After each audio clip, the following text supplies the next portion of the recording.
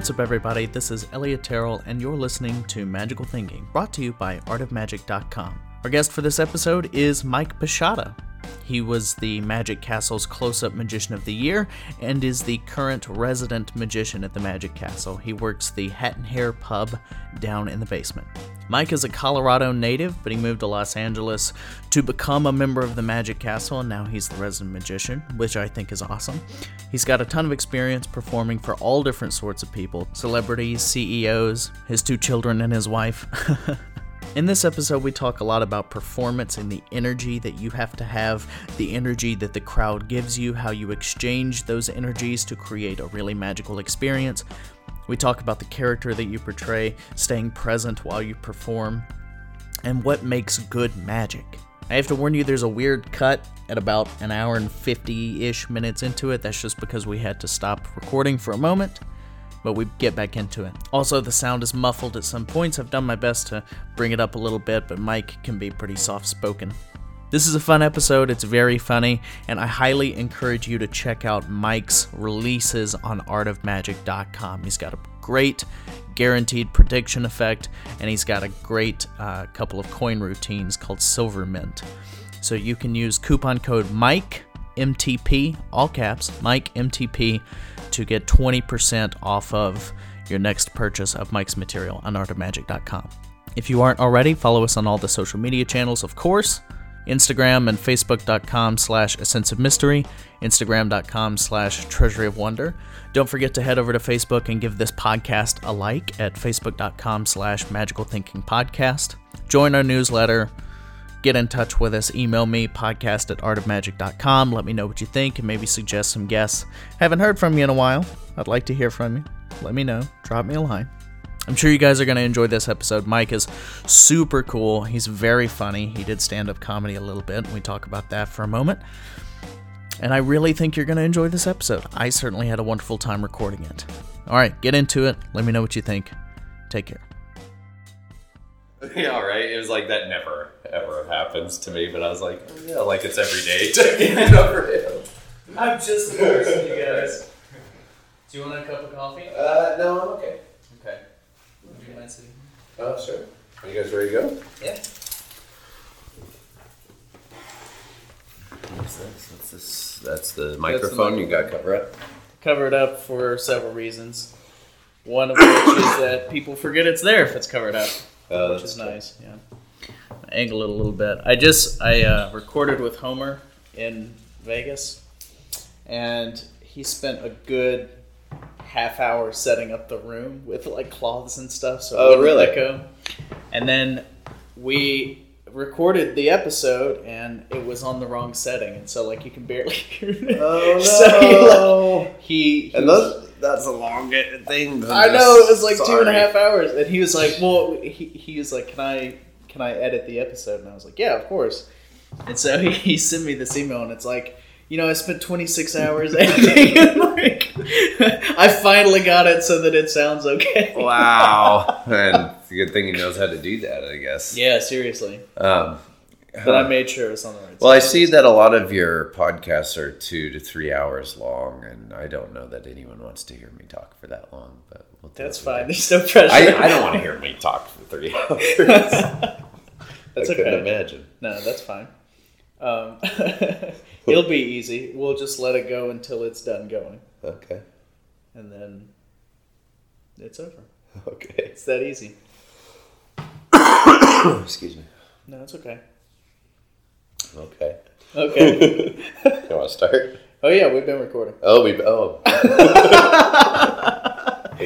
love that moment. I see how you do that.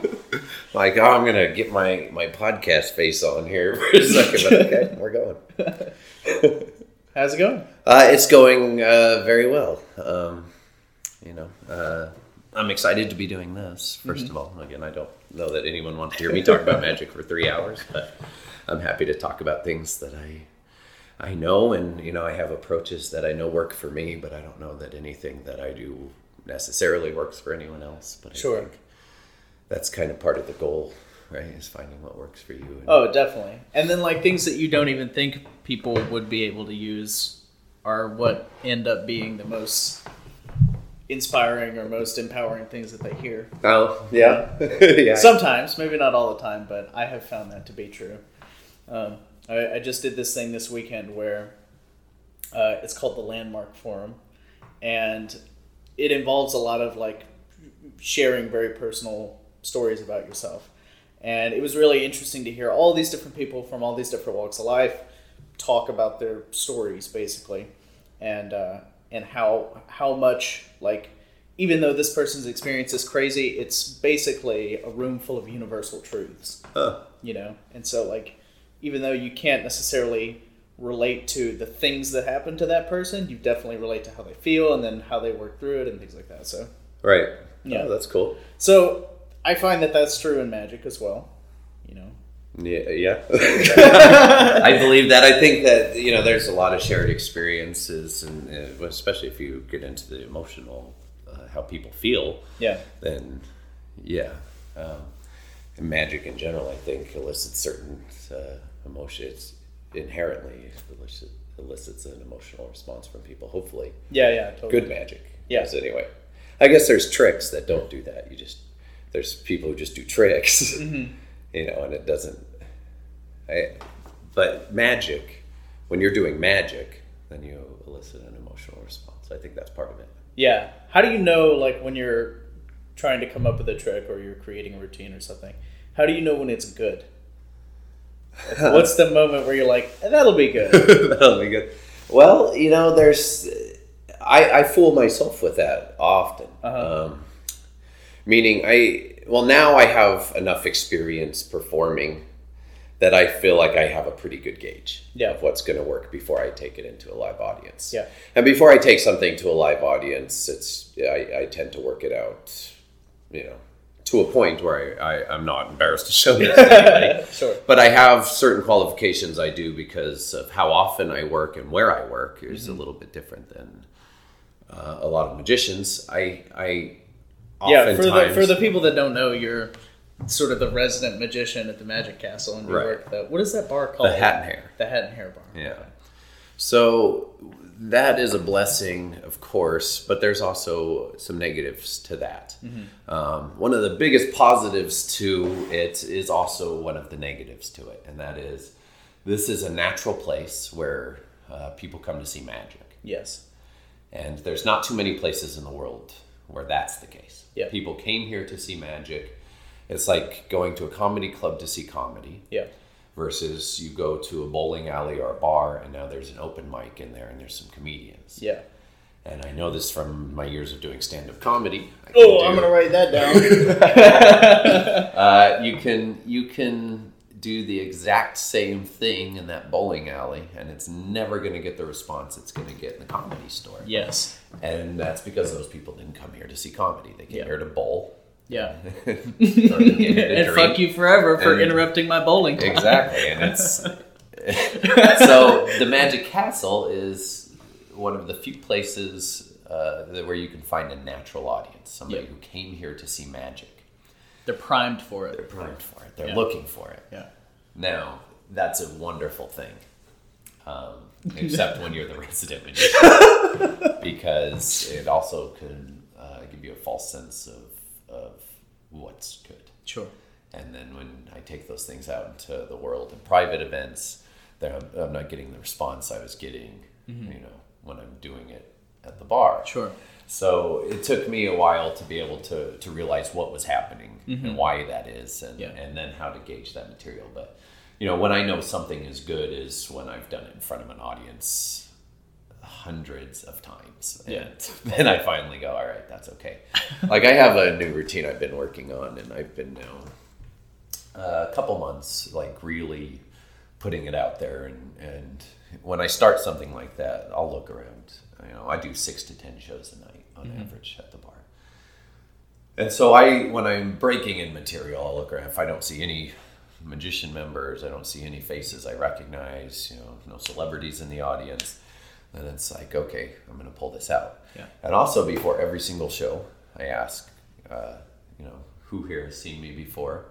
And if there's nobody there that's seen me before, well, now I have free reign because they're not expecting anything. I'm a bartender. Yeah. That's what I am. I'm a magic bartender. Yeah. Right? But to them, I'm just a bartender. And once I get groups that keep seeing me, or, I get people that come every single weekend, or they bring their guests every weekend, or, then they'll talk me up to their guests, and then it's a lot of pressure. And You've got to perform. Right. It's hard to throw out new material and not be good when I just heard this guy, build this guy's me up. The best at the castle. Right. Yeah. You got to see this. You got to see this. And now it's like, well, I don't want to do that new piece because it's a high likelihood that it won't be good, or it might fail, or it might. Sure. So I get that. I get to ask around, and then if it's nobody's seen me before or nobody knows, sometimes, I'll just have a group kind of gathering in the bar. I'm like, you guys ready for magic? And they'll be like, you do magic? And then I'm like, okay, kinda. And now I can try. I can try. I do a little, or I play around, and then now I'll do anything. Yeah. Because it's free reign and they're not expecting anything from me. But if they come down and they go, oh, this guy, he's the close-up magician of the year. You have to see this. This is, then I can't do that material. Yeah. Well, it helps too that you're like so nonchalant and like kind of a low-key guy. Like even as a performer, it's very like, this is just happening here. It's like, and then you just like sock people with super powerful magic. Oh, thanks. Yeah. Yeah. Well, the bar became a really good teacher on how to do effects. I realized early on there that it's very likely that I'm going to be interrupted, or I'm going to have to stop. So every trick has to be a closer. Yeah. Because I don't know when I'm going to set that tip jar in front of you. Okay. And I'm not going to end on some filler. Yeah. That's not going to get me your money. And so every trick had to become a closer for me, or capable of closing my show. Yeah. And so I try to structure it like that. And then I just realized, why don't I structure why have filler? Yeah. And there's certain things, like obviously when you're structuring a routine, there's certain things I could put in and say, well, I need the cards to be in this order. Mm-hmm.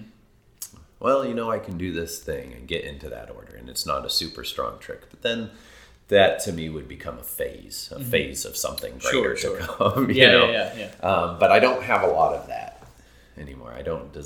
But I do obviously try to make them organic, and you end up in that situation. But that's not a spot I'm usually stuck in with mediocre tricks, just so I can get into something else. Yeah. Especially at the bar, because it's a bar, and so deck switches and things like that it's no problem at all. Yeah. I look in the back of the room and go, hi guys, you need something to drink? And now I've just switched the deck. And, you just spent 5 minutes shuffling it. And, in the real world, obviously that's not quite that You don't easy. have that luxury, yeah. Right, I have this big thing in between us. Yeah. Which is also, that's one of, like I said, it's good and bad at the bar, right? Because if I have this bar in between me, it seems like the most logical place in the world to do close-up magic. You're already facing me. It's already conversational. You're already looking for a good time. That's why you're sitting at a bar, right? Or you're sad. Either way. Either way, you need magic. Either way, you need something. Yeah. So the bar seems like a really logical place to do close-up magic, and it offers a lot of advantages on hiding things. And yeah. How often do you go outside the bar and perform at events or gigs or whatever? Fairly often. I that's the goal. Yeah. That the private shows is where money is. Yeah. Well, I would imagine you would get pretty consistent work from the castle, right? I do. I get both. I get good and bad options for that too. Sometimes people see me at the bar and they go, "That guy's a bartender." And so I'll get a call for a show and they'll be like, "Yeah, it's $200, and can you bartend too?" And I'm just like, "No." I don't think you understand. I don't think you understand what I do, or just that, Sure. Oh, it's $300. It's the bartender. And then on the opposite end of that, I get to do a lot of shows for really cool people. I've done a lot of celebrity shows, and not just at the castle, which I get regularly. Sure.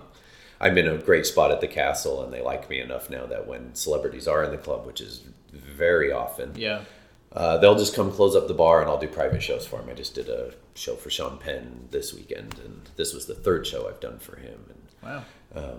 But I've gone for private shows for him, and so I get things like that a lot. I get contacts that I I would never otherwise get. Yeah.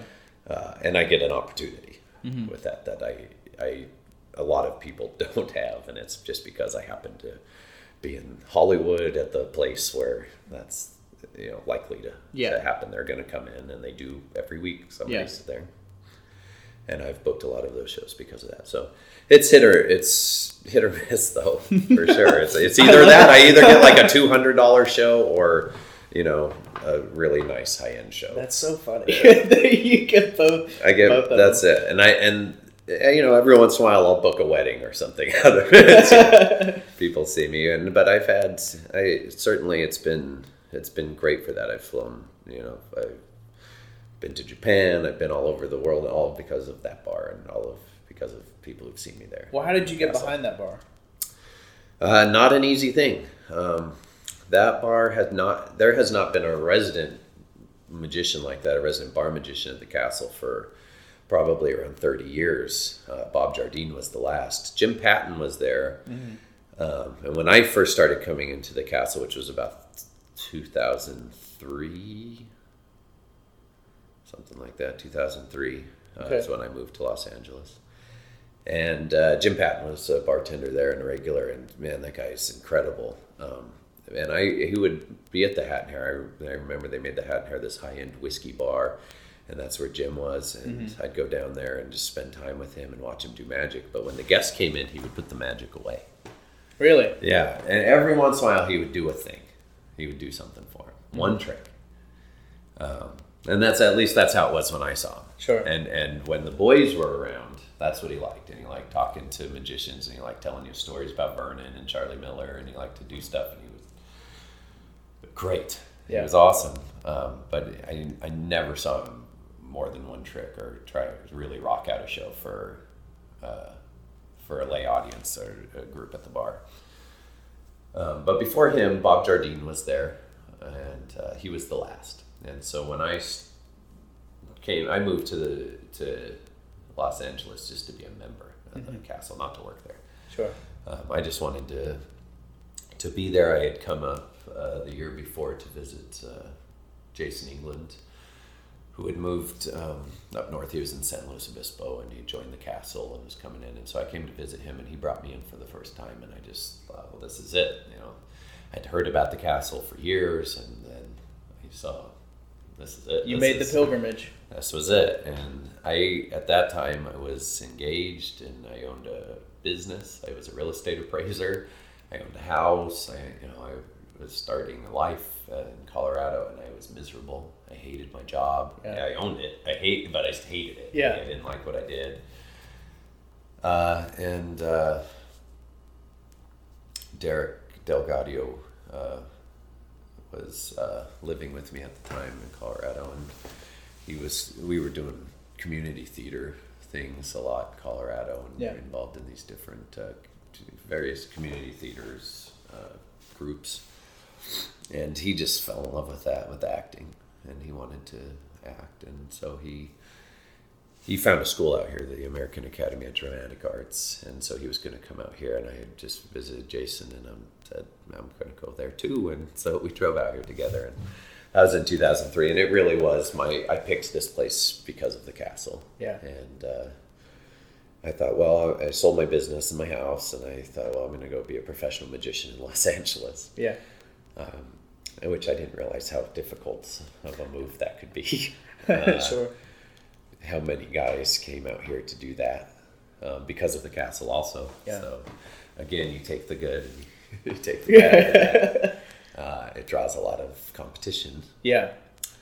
And anyway, I ended up in a series of regular jobs while I was working on that. And it's basically, it sounds like the basic come to Los Angeles to do some sort of show business. Yeah. And, I think I in my head, it was going to be a lot easier than it was. Yeah. Certainly the process of it. Sure. And then... what were some of those struggles? I mean, what... Well, I remember literally not eating for 3 or 4 days. And when I would eat, it would be bean burrito from Taco Bell. I had nothing at times. Wow. But that's it, man. That's what you have to do sometimes. Yeah. If I always remember this Bukowski quote, and you say, "If you're going to try, go all the way. Otherwise, don't even start."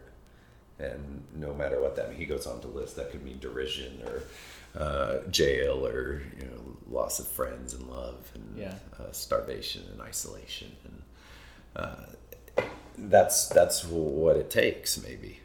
And not for everybody. Some people come out here. Certainly, I've seen people come out here and they are, the family money or whatever, and then there's no real struggle for them. But maybe the struggle is what's important. Sure, I think so. You get to grow as a person and really, for sure. And also, I'm not a very materialistic person, so that type of that never really bothered me. Not having like the nicest car or anything. Sure. Which, well. But I didn't until I had kids, and then I had to start trying for different reasons. Like, sure, it's more than me. I have to feed them. I have to take care. I want them to have the toys they want to have. I want them to have that. No, that means I better be better. I have to be better. I have to do better things than what I would do on my own. But once I was here. And trying to do magic, and I joined the castle, and I just spent every night there, and I would hang out there. And after a couple of years of that struggle, I hit the low, and then I wasn't doing what I wanted to do anymore, and I wasn't even trying to do magic anymore. I mean, I would practice and stuff, and then I quit. And I just gave up magic, and I went into stand-up comedy. Mm-hmm. And I did that for years, which is the best thing I ever did for magic. Yeah? Oh, I want to know all about that. All right, well. Well, so we'll get back to getting behind the bar eventually, but let's go ahead and do stand-up. Well, I went through, that's something I always wanted to do. Yeah. I just have always admired stand-up comedians, and that was always, magic isn't about showing tricks. Magic, like any art, is about communicating a vision or a message. Yes. And it's only when you realize that you're doing magic and not tricks. Mm-hmm. Well, comedy seemed to me just cutting out the middleman. Right? I don't need to tell you. I can just tell you what I want to tell you. I don't need to go about it in this offhand way. I don't metaphorical, hypothetical way of the trick. To make him, I feel this thing based off what he did. But I just tell you now. Yeah. And, I mean, for me, the guys that, Bill Hicks and George Carlin, those were my preachers. Those are the guys that I'm not a religious fellow, but those were the guys that I listened to. That was my church, and really shaped a lot of my thinking from an early age too, and put ideas in my head that weren't there before. And, did that? I can't imagine they didn't shape your comedic approach too. Oh yeah, for sure, for sure. What was that like? Because I know that, like, I've never done stand-up, but I've listened to stand-ups talk about doing comedy and talking about those early years where they're struggling as a stand-up. Yeah, that's hard. But, like, you have to try on your influences. So what's it like going up, not really necessarily being a comedian or a comic, and then, like, being influenced by Bill Hicks and Carlin? Well, at first I tried to be Bill Hicks. Yeah. I tried real hard to be Bill Hicks. Yeah. And I wasn't alone. No, I'm sure. As it turns out in comedy, a lot of guys are trying to be Bill Hicks. Mm-hmm. And it took me a while to start to find a voice there too. And I didn't make it as a comedian. And I got to the point where I was doing some decent places. I've done, Comedy Store and Ice House and Laugh Factory and improv. And, when you do comedy, the first step is open mics. Mm-hmm. Well, in Los Angeles is a good place to do comedy. You either want to really be in New York or Los Angeles, any big city, I guess. But those are the two with all the comedy clubs. Yeah. And those are the two that have all the open mics. But what that means is you sign up for an open mic, and some of them are 3 minutes, some of them are 5 minutes. spots, and you have to sit there through, 2.5 hours of 2.5 shitty hours of shitty comics, all working on their first 5 minutes, just to get up there and do it. And then when you get up there and do it, they're not listening to you because they're working on their 5 minutes or waiting just for their turn. They're just there for their turn, and so no one's listening to you. So then you have to get in your car, and then you got to drive across town to try to get another 3 minutes somewhere else. And so the goal was to get up in 2 or 3 places a night. And I had a buddy that was doing it with me named Jason Gagne, and a real funny guy. And so we would just do that and take turns finding these open mics and driving each other and just, supporting each other and kind of pushing each other to do this. And that's it. It's 2 to 3 minutes on these open mics. And then once you start doing well with those, the people who set up those open mics will usually also set up what they call bringer shows, right? So you got to pre-buy some tickets, or you got to do this. I got to guarantee that 10 of my friends are going to come to see the show, and I can get a spot in the belly room at the Comedy Store. Okay. And so it's become a lot of that. You got pre-buy tickets, and then that's hard because you're getting time and you're in a cool place, but I only have so many friends that are going to come see this all the time. Yeah, and so now also, and I did have people that would come, and to a point, but I always felt like I had to have new material. I had to be constantly fresh for you because you just saw me last week do this at the Ice House, and so you can't craft an act like that. That's not how it works. Yeah, you need to be able to do that time over and over and over, because it's just the one word you change. You drop that one word, you have an extra pause, and that's all of a sudden what's giving you the laugh. Yeah. So with comedies, to craft that act takes time, and it's very hard in that type of situation, these bringer shows, to do that. And then I was starting to get out of those a little bit, where I'm actually they'd give me $10-15 just to do a set, so they'd pay me. But it was back and forth to those bringer shows and that. And, the very last show I ever did was one of those, and 2 people showed up, and I was supposed to bring 8. Yeah, and it was Derek Delgadio and Katie, who's now my wife. And I got off the stage, and the guy who set up the event said, "Mike, you blew the roof off. You were the best of the night, but I can't give you that DVD because you didn't bring enough people." And I just said, "I'm done with this. Yeah, I'm going back to magic." It wasn't magic was always a love for me. Of course. Comedy is a hard life, and that's a hard world.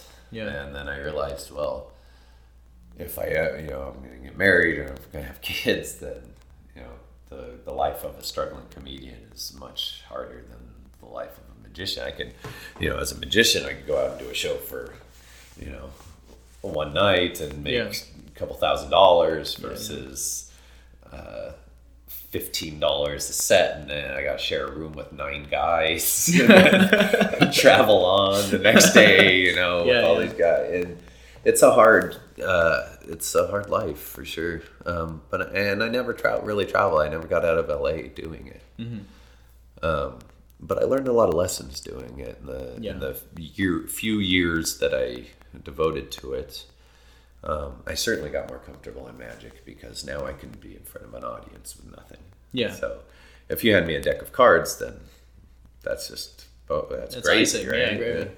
So I'm comfortable now in front of an audience, and it took that, because that was another part of magic that was always hard for me. Was I didn't like performing.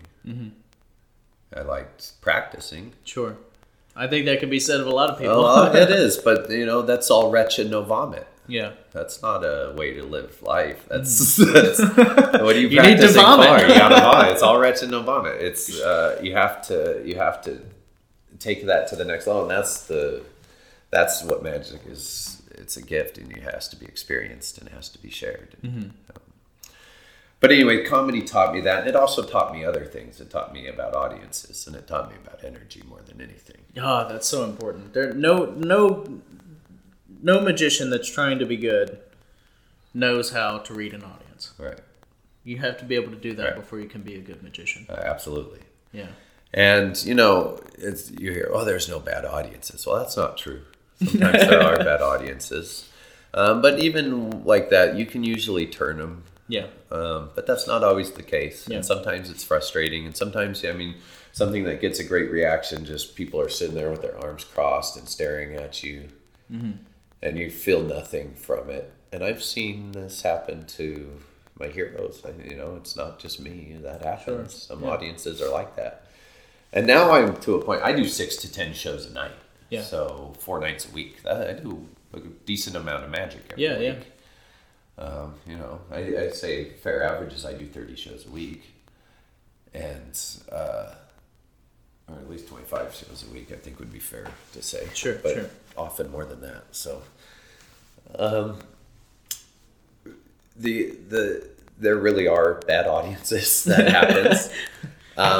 But if they're willing to give you anything, if they're willing to give you their energy, then that energy can be manipulated and controlled without them knowing it. Yeah.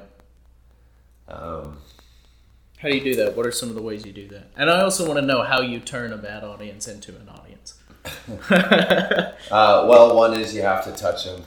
2 is you have to involve them. Mm-hmm. You have to get them connected to it somehow. They have to literally open up their body language. Right. So, and if that means that you have to get off of your script, get off of things to engage a human being, then that's what you need to do. I see that a lot too. You see these somebody doing something, and so an audience member says something, and they don't know how to get off of their thing, so they either let it go or they ignore it or that, and the audience can read that from a mile away. They know that no, you can't get off that script. This is what he says. Yeah. Right, and then that's the sign of a weak performer.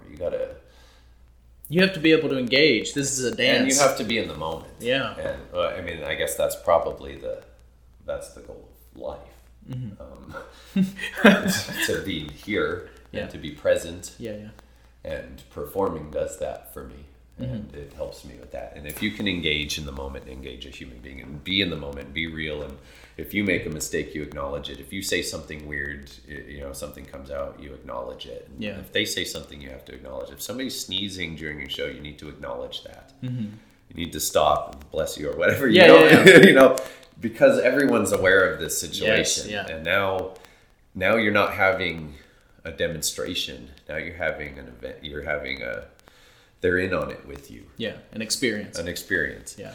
But how to control their energy? Well, how do you do that at the bar? Because people I'm are doing drinking. A trick, and maybe they're not fully committed. Here's a routine I get asked for. I do this time travel routine,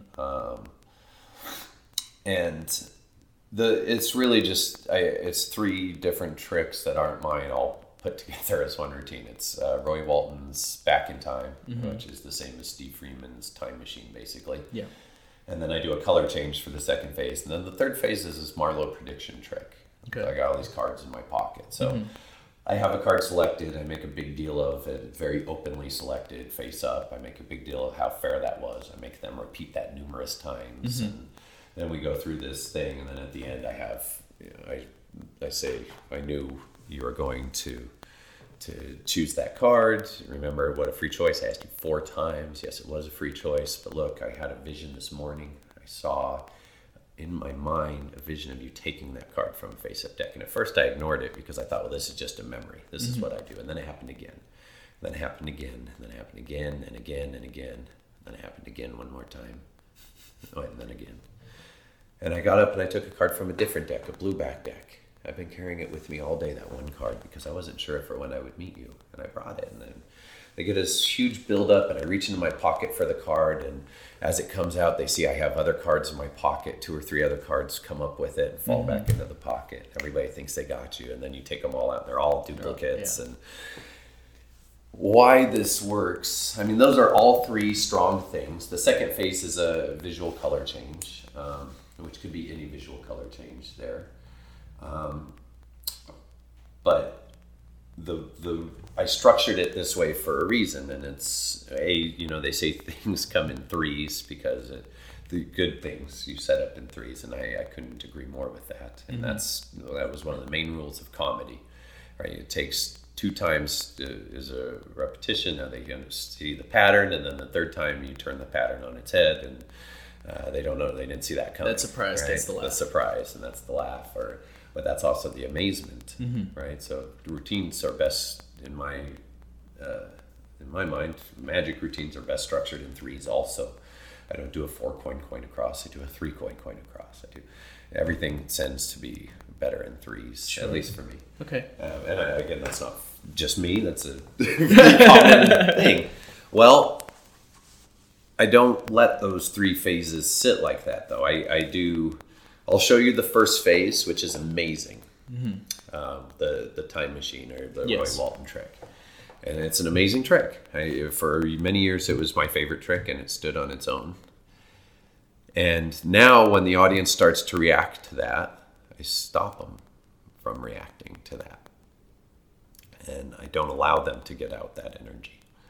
So they start to react to that. And I say, well, sometimes, though, people say, if I could see that happen. And so now I do the second phase, face up. And as they start to react to that, I stop them again. And I go into the third phase. And what I'm doing is I'm bottling up their energy. I'm not allowing it to get out. Yeah. George Carlin was a master of this. He'd do this build up for a joke, and he'd say the punchline. And as people start to laugh, he starts talking, and they don't want to miss it. So they all stop. Yeah. And they're listening. And now he says another punchline. They start to laugh, and he starts again. And he won't let that laugh come out. And then you use your body language to say, I'm done finally. On the third one, he builds it up. Now another punchline, the microphone drops, the hands drop, the place goes wild. Yeah. And it's not because that last joke was that funny. It's because you've built up the energy. Yeah. And you keep capping it. Now you don't let it out. And you're shaking up the bottle, and you put the cork back in. You shake it up. It's edging. It's edging. Yes. That's what it is, though. That's what it is. It is edging. Yeah. And they're not aware of that. They just want to hear you. Yeah. But it's something that you can feel. And not only that, when you start doing it and you actually start getting that, they can feel it. The whole room can feel it. And then you start, now you're in sync. And once everybody is on the same wave, energy's like a wave, right? You can surf it. And these are all the cliches. But for a reason. Sure. Maybe they're cliches for a reason, but you really can ride that energy wave and manipulate it. And that's how I do it. The Devil Makes 3, that coin routine, is a routine I'm known for and people ask for. And the entire routine is structured that way. I do, 2 coins in my left hand and 1 coin jumps to the right hand. And as they start to react, I tell them they're wrong to react. I say, oh, but you couldn't see it happen. Well, I'll do it visibly for you. And now I do it visibly, and the coin visibly jumps from one hand to another, and it's amazing. And as they start to react, I say, it's just a trick.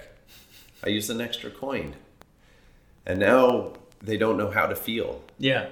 I've amazed them, and then I told them it wasn't good. Yeah. And so I did it better. Yeah. And now as they're really starting to react to that, it's just a trick. You're stupid for feeling. I mean, I don't say that to them. Yeah. But that's how I want you to feel. Yeah. You're stupid for being amazed by that because this is just a trick. Yeah. I'll tell you how I do it. I use an extra coin. And they're all, oh, wow, he's actually telling us something. And now I say, oh, but it's right here. It floats here invisibly until I need it. Then it becomes visible. And then now they're on a roller coaster because they're like, oh, he told us something that we didn't expect to hear. They used an extra coin. He told us a secret. Oh, it's clearly bullshit. And now I show them it's not bullshit. Here's an invisible coin that just became real right in front of your eyes. And then I go in this whole thing, and now they don't know where to go with this. Yeah. So you're amazed. No, you shouldn't be. You're amazed. No, you shouldn't be. Let me tell you why. And now I go into this thing. So when I finally get to the end of this routine, that energy has nowhere to go but out. They have to. Yeah. I structure my routines with that in mind, with that energy in mind. So that I try to think about that when I'm putting together the routines. That's I that's design a my Carlin routines influence, around. Yeah, I design my routines around that type of thought. Okay. Thinking. Yeah. And then, so you were talking about, your show is closers, basically. How do you then link those separate items together to form a cohesive whole? I have sets. These are the sets I do at the bar, but then I like to mix and match things because I get bored. Yeah. You do it 6-10 times a night. I want something in every set that's a bit of a challenge or something I'm working on. But like I said, if it's a room full of people, I can't mess this up. Yeah. Then I have these tried and true pieces that I know. Yeah. And if I take anything out, it's always the one that people want to see. If it is not, I don't do the chopped cup with the lemons. And that's the one they'll say, "Where's the lemons?" Or if I do that, I don't do the coins. So where's the coins? And I get that too. That's the plague of having great material. Yeah, I guess. Yeah. Because I do the same thing. It's like I'll take somebody down to the bar to see you, and I'm like, oh my god, this guy's fucking great. I love watching him work. And it's like, oh no, I don't say that to them because they don't know any better. But I'm just like, oh, I wish you'd done the trick. Or sometimes people come up too, then they've seen me, and this isn't not usually the members or magician members, but I get guests that repeat too. And people remember, and then they'll come in with their whole group, and they'll be like, "Oh, we talked about you the whole way here. Can you show them the lemons?"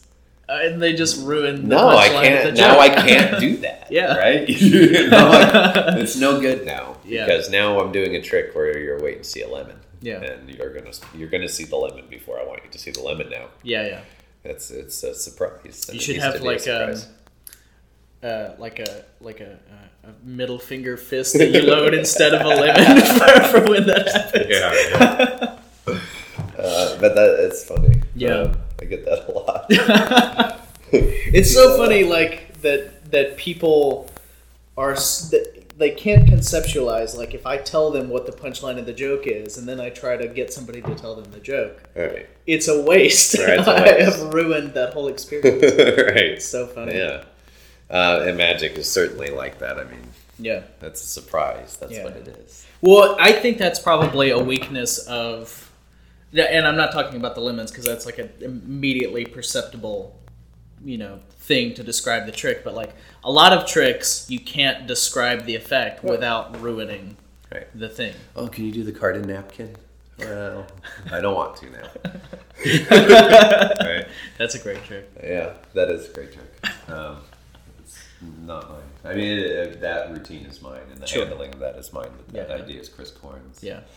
And like a lot of Chris Korn things, it's just smart and good. It's a trick I get a lot of mileage out of. I'm sure I've done it thousands of more times than Chris Korn has done it. Which is, he loves it, by the way. He loves that routine. So. That's great. I'm a Chris Korn fan. I like his ideas, and that was one of my favorites. And when I started doing that bar, there were 2 tricks I had in mind, and that was one of them. Mm-hmm. Yeah, it's perfect. That's been there since the beginning. Yeah. And then the other one was this trick called Shake, Shuffle, and Twist. What's that? It's a trick by Steve Bedwell with an ultramental deck and a shaker. Okay. And so you show all the cards, or like a triumph, face up and face down, and you put the cards in a shaker and you shake them and have anybody name a card. And then when you take them out, now that's the only reversed card in the deck. They've all straightened out. Mm-hmm. And I had some issues with that going when I started the bar, and it was a great trick for a one-time performance or something like that, but I was having a hard time with the ultramental deck and the shaker. It's like I could get one performance out of it. I'm not going to pay $12 every time I do a trick. Yeah. Right? And so I came up with another version of it that I used at the bar, and that's a trick that's on my DVD now. And I've always liked Steve Bedwell's more. Mine was just as a substitute because it's something I had to do multiple times a night. Yeah. And I still like my routine for that too. I think there's some moments in there that's really good. I let them shuffle the cards in mine. They see those cards are face up and face down. There's no question about it. They shuffled them. Yeah. And so there's some strong points to it. but Steve's is a really good trick. Though those were the two tricks that I had in mind going into that bar. The chop cup and stuff that came just as in fact, I didn't want to do that routine at all. I just thought, well, around the castle, the likelihood of people seeing a cup and ball or a chop cup routine is pretty good. Yeah. But it makes more sense at that bar than anywhere else. I use a shaker. It's sitting next to me anyway. The lemons, I use corks instead of balls, so it's corks that. And then, I produce 2 lemons and now a glass of lemonade at the end. And it just all fits to the environment. And I think that's how magic should be. You should make, I've had people try to hire me for shows outside of there and want me to do some of those things. Well, those aren't the tricks I do outside of the bar because it doesn't make any sense for me to have a cocktail shaker outside of the bar. It doesn't, it just doesn't. Yeah. But instead, I try to do everything based off of the environment I'm in. I did a show recently where they stationed me outside, and oh look, here's a lemon tree. Happened to be at. And I had a razor blade, so I went to work on eating lemon, and it's here. Say stop right here. This one, is that fair? Cut that open. There's your card. It's just lucky, but it was the thing of the night. Like at that, that's what everyone was talking about. Sure, yeah. Because it feels so special. It feels so right. It was real. The moment, yeah. And that's what the bar is, and that's why. When I do those routines, the napkins, the lemons, all that stuff at the bar, those are the ones that get the reaction. Yeah. How do you, because I completely agree with everything you just said. And then my question that comes up is what is appropriate for the close-up room? There's no inherent... There isn't, but... The close-up room, like the other rooms of the club, are a natural show. Exactly. They came from magic. Yeah. So in that situation, it doesn't matter. Okay. Right? Yeah. But, boy, I've seen reactions when, in the back of the close-up room is a picture of J.O.C. and he's holding up a 7 of diamonds, I believe. And I think that's the card he's holding up in the picture. And I've seen multiple guys use that picture for something. Oh, well, he's got your card, blah, blah, blah, and everyone turns around. And because it is part of the room and because it's some of that, it gets way bigger reaction than that shit gets. I've seen that in multiple ways. So things like when you do use the room, there's just, in that room, there's not a lot you can do.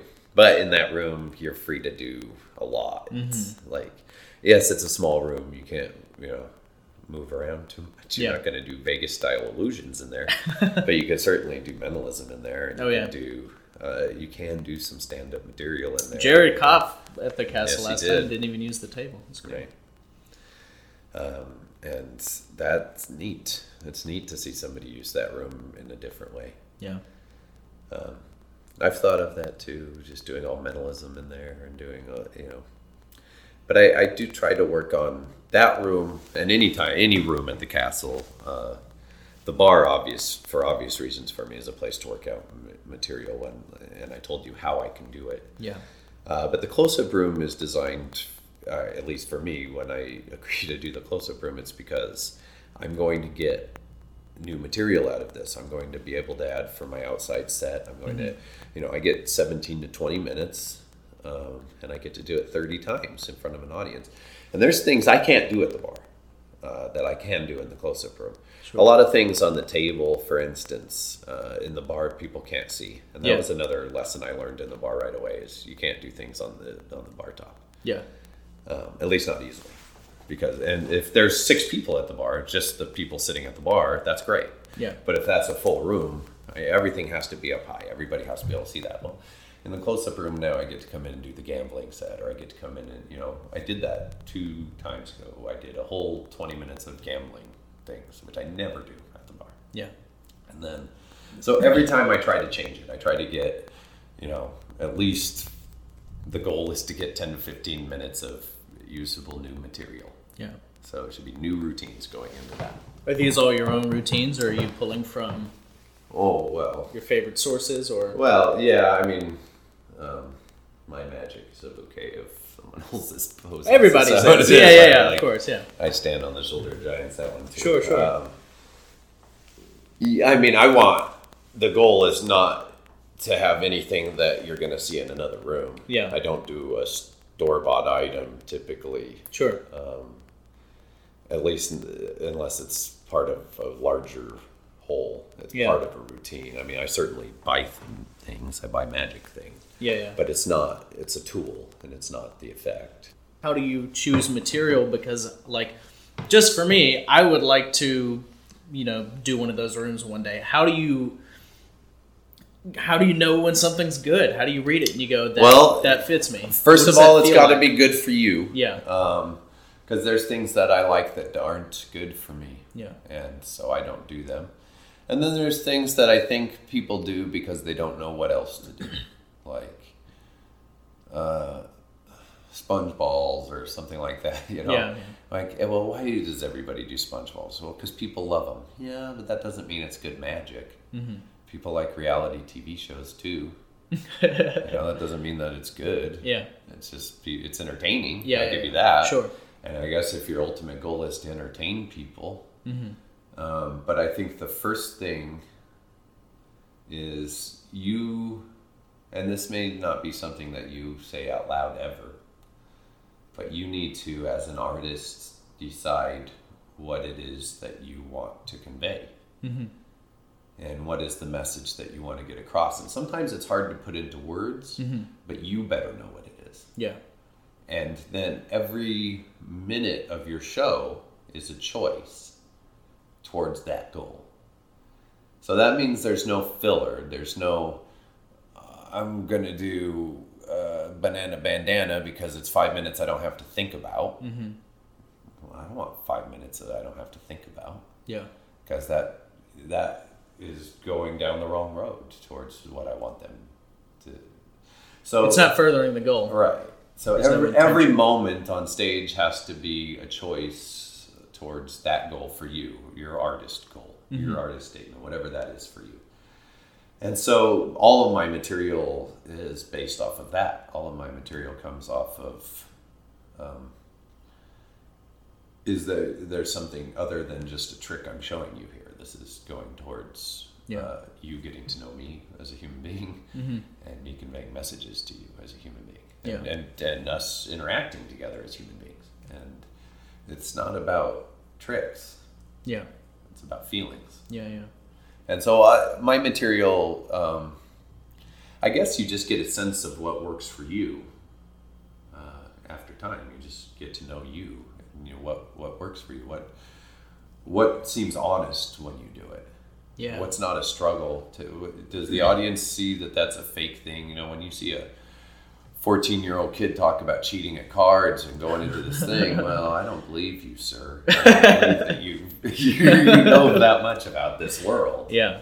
It has to be authentic. Right. It has to be you. It has to be, right. Mm-hmm. It has to at least feel that way. Yeah.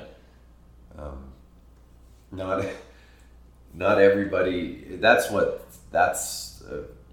struggle in magic, I guess. You get it. Magic is one of the few things where the prop could just get you through. Mm-hmm. And so some people can't tell whether you're good or not. Yeah.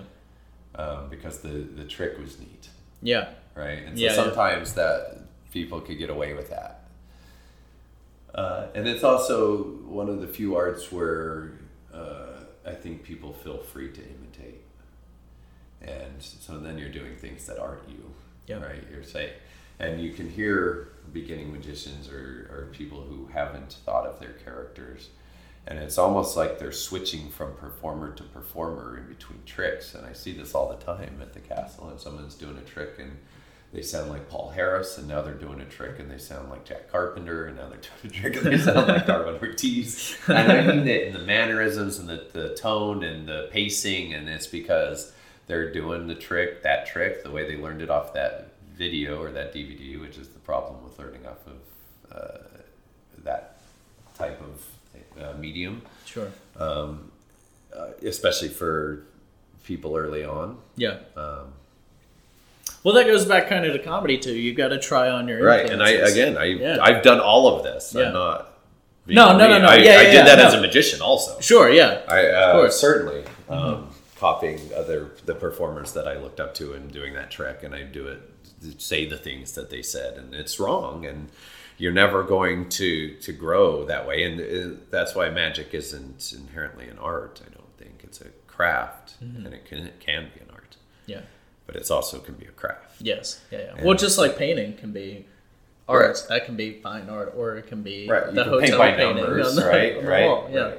Exactly. Yeah. The Bob Ross scene that you watched him and painted that same picture. Well, what's your message in that? What are you trying to convey? Happy Nothing. clouds. That's a mountain and a pretty little tree. That is a pretty little tree. That's nice. It's really neat, right? But it's not. No one's ever going to remember that, and no one's ever going to remember you. Yeah. And if you want people to remember you, and that's much more important than them remembering your trick, whatever effect you're doing, and people will remember that too. Sure. But I want. But that's a byproduct of it in and of itself. But they should remember you. Yeah. And not, if you're the magician that does, this is your set is SpongeBalls, then you go into Banana Bandana, and then you do the ambitious card, and then you close with Professor's Nightmare. Okay. And if you do magic, once or twice a year for your local Elks Club, or, for the kids in your dental practice or whatever, great. That's awesome. That's fun for you. Yeah. But if your goal is to be an artist or to be a magician, then you've got to be self-aware. You definitely need to be self-aware, and you need to know. You need to know that your material is conveying you. Yeah. Is furthering your goal. Yeah. It's hard. I don't know. That's such a hard question, because trying to define yourself is like trying to bite your own teeth. So, right? Does that make sense? Yes. No, it does. Yeah. It's like trying to bite your own teeth. You can't bite your own teeth. You are you. Yeah. You're you. Yeah. So be you. Okay. And that's the hardest thing to be. Yeah. That's the hardest thing to be, because you have to be real with not only your audience, but you have to be realistic with yourself. Yeah. If you're 60 pounds overweight and you want to go be the sexy magician, the David Copperfield that's the ladies' man, that may feel inauthentic for the audience. Yeah. And they're not going to buy it. Yeah. They're just not. Yeah. And if you are honest with yourself, and that's the other thing that stand-up comedy did for me, I guess, because in order to be funny, I had to be honest. And a lot of it is self-deprecating. Yeah. And so being the funniest moments came discussing your shortcomings. People like that. They do like that. And they like that because they can relate to it. And everyone's trying to hide it all the time, but we all have it. Yeah. Right? And it's one of the things that makes us human beings. And I don't mean that you have to be self-deprecating. It's just the lesson I learned. That's what worked for me. And I'm not self-deprecating when I do my magic at all. No, not at all. But I think I have a realistic goal of who I am. Or a realistic view, rather, of who I am. Yeah. And how, hopefully, how people view me. I think so. And people tend to keep coming back. So. Yeah, no, it's definitely working. So, yeah. But it reminds me of, going out on stage at a comedy club. If you have a look, if you have a thing, most comedians that I've seen will address that thing as one of the first things they do when they come on stage. And magicians don't. No, they're totally unaware. Right. Why are you dressed like that? Well, because Chris Angel wears that Yeah. eyeliner and does that. That's why you're dressed like that. Yeah. Well, you're trying to wear your personality, Yeah. and that's not the thing. Yeah. I mean, it can be the thing, I guess. Yeah. But it's shallow. And Yeah. You're wearing a character. Right. And if you're not doing a very clear character, then you look like an idiot. Right. You look like a fool. Right. Yeah. You have to be able to dress yourself in front of a group. But of like people. that, and that goth look that hit magic when Chris Angel came in, it was just all over the place. Yeah, you just see it. You see those guys everywhere. And I did it. Right, did you? Yeah, I'm not ashamed to say that I... Right, and so I thought I was Bill Hicks. You know, Yeah. we do that. Exactly. That's how you grow, but... Yeah. You're right. You need to address it. Why are you dressed like that? Yeah, exactly. Why? Well, because it looks mysterious. Okay. Does it? Everything's mysterious. Yeah. We live in a mysterious universe. We know nothing about. That's what's neat about magic. Is it's more of that, but it also shows that's okay. To try to dress mysterious or to try to look. And not that I don't think magicians have a certain look. Certainly, I think of that too. And at the bar, I had dressed in bar uniform. I look like every other bartender in that place, for the most part. And when I perform outside of there, I wear a suit, and I have depending on the show, but which is of course a conscious choice. Yeah.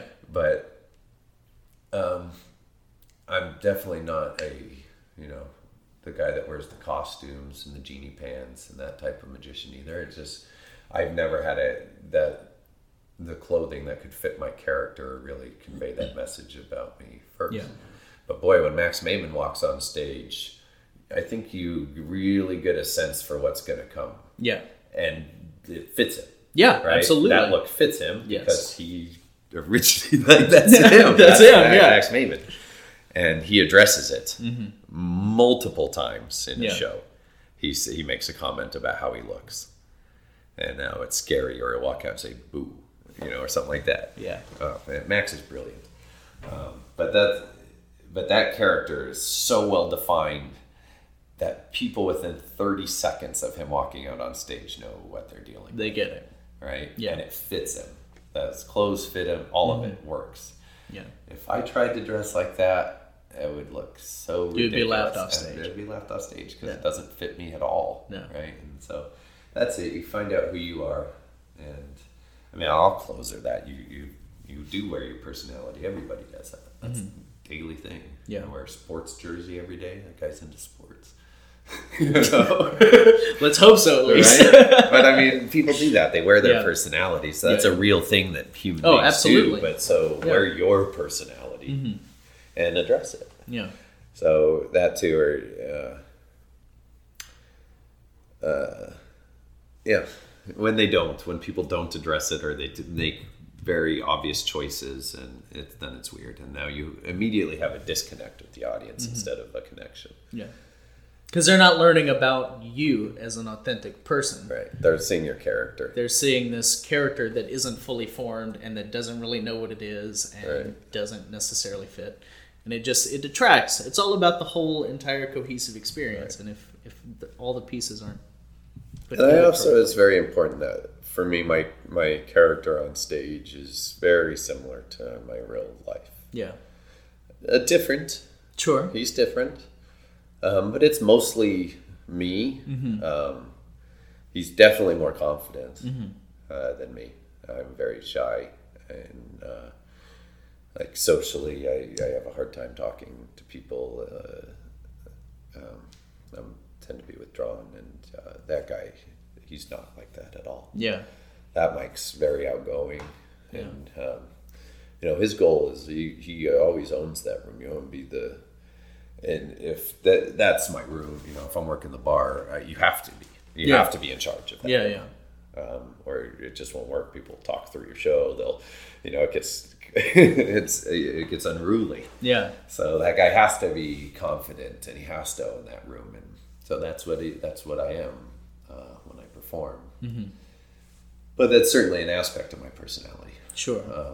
But you pick the best. Yeah, you pick what works in your personality. Well, if that shy guy who doesn't want to talk to people at a party, he's a really shitty magician. So I'm not going to be him. Yeah.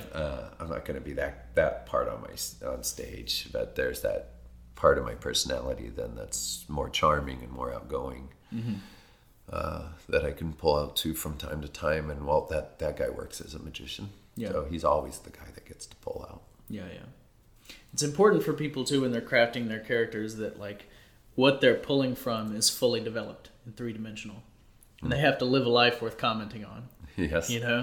Yes, you can't just be all magic all the time, too, right? I mean, I think about magic when I wake up in the morning. I think about magic when I go to bed. Sure.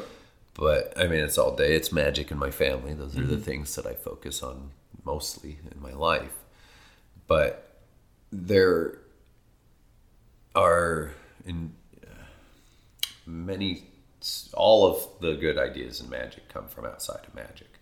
I mean, not that I don't read a magic book and go, oh, that's a really clever idea. I can use that for something, or that's a great trick.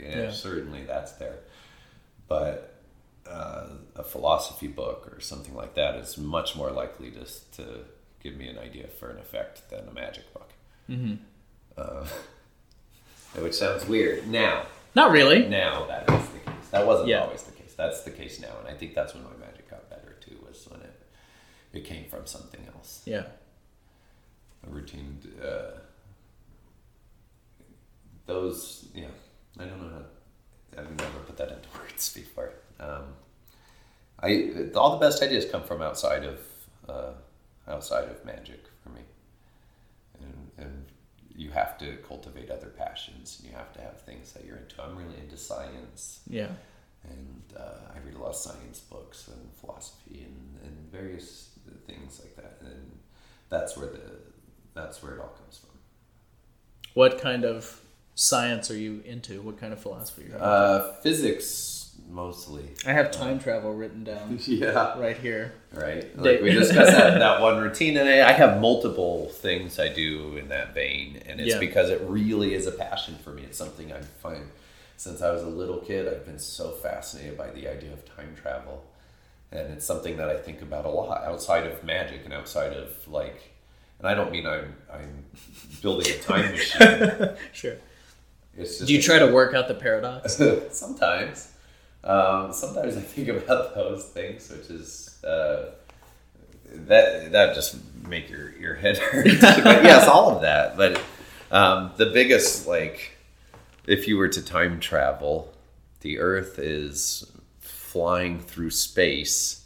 We're not just going around the sun in the same part of space all the time. The sun is flying through space, and we're chasing it. Yeah. We never go around it. We're going like this in circles, and we're chasing it. And so where the Earth is now is nowhere near where the Earth was 100 years ago. And so if you were to travel in time 100 years ago, you'd just be flying in empty space right here, right? The Earth is still way behind you. It's just high. You couldn't do that, right? The conviction with which you looked at me and said you couldn't do that. Just amazing. you have to have a ship that flies. Yeah. Right? You can't have a DeLorean. You just That's why the TARDIS is the TARDIS works, or a spaceship works. But time itself, physics. I mean, we live in. I like that. I like science, and I like physics, and I like these things because it's the only. Well, it used to be for answers, I guess. Yeah. I certainly went through a time where I had an existential crisis. And, sure. Religion wasn't an answer. I didn't have that to fall back on, and so then there's questions and that can't be answered, and that can be depressing. And, Richard Feynman once said, "I would rather have questions that can't be answered than answers that can't be questioned," and I loved that. And then I realized that it is the mystery that makes it good. That's why life is good. That's what's neat. And that's what's neat about magic. It's like when you find out how a magic trick works, it's disappointing. I mean, not for us, that's what we do, but for a layman, if you just said, oh man, I just turned over 2 cards and put that top one in the middle. Well, that blows. Right. But not knowing, then the possibilities are endless, and it's beautiful. And that's how our whole universe is, right? Yeah. We try to... and I guess science does answer questions, but we're at such a... You're so far away from any real answers, you know? It's like science is a net, and you're trying to catch a fish, but you're just catching water. Yeah. And you can't catch water in a net, and that's how those answers are. magic, I guess, reminds people of that, and I like that. You get two types of spectators. You get people who love that and don't ever want to know, and then you get people who get angry, and you can see it. They get angry because all they want to do is figure it out. If you can get those people, I like that too. That's a challenge. If you can get those people really just into it, where they stop caring how it's done because you've touched them. You know, I've had people like that cry numerous times during the shows, and I like that. That's super. It's almost always men. Really? That cry. I've had women cry at the bar, but I've had. What was that like? Can you recreate the scene? It's happened. It happens probably about once a month. I meant just in the story right now. Could you? Usually, sometimes they'll say it, and then you're just in the moment. You're so connected with that audience and doing the routines. And I've had guys say it like, "You're making me cry," and then I've had some where it's just I see it and they don't mention it, and you can see they're embarrassed about it. So I would never mention it. If they mention it, then I always, of course, I just say thank you. Yeah. And I certainly don't try to embarrass them. That to me is one of the best responses you can get. Oh, absolutely. Right. It's interesting that these are men crying. Almost always men. I have a theory about that, and I'm about to bullshit, and it's probably completely wrong, but this is my podcast, and I'll do what I want. I think, men are generally, just because of society, supposed to be more analytical and supposed to be more hard-edged. And so when they see something they can't explain, and it's effortless, like really beautiful, there's no way for them to comprehend it. There's no way for them to be like... it touches them. And exactly. It's like, I can't understand that in this moment. I can't understand it. And that's where that kind of works. Because the most powerful time, I've had people tear up from time to time, but I have a very specific memory of making a girl weep. And she was an engineer. Okay, yeah. So I think that's what it was. Like I said, a lot of those the people who get upset because they don't know the answers, when they finally let that go, they'll be your best. Yeah. They'll be your best audience. And I also, just because the last guy that cried at the bar was about a month ago, maybe a little more. And he said, "You are doing what you were meant to do." And that, you're doing what you were meant to do, and that's what touched him. Wow. Like he thought that he saw me living my truth. Wow. And that got me. Yeah. Because I was like, wow, that's beautiful. Thank you. And of course that's it. I don't have tricks designed for that end. Sure. I like it when it happens. And because then it's real. Mm-hmm. Certainly you can design that into a show, and if you can do that, then of course that's a hell of an emotional response, and now people are definitely connected to the show.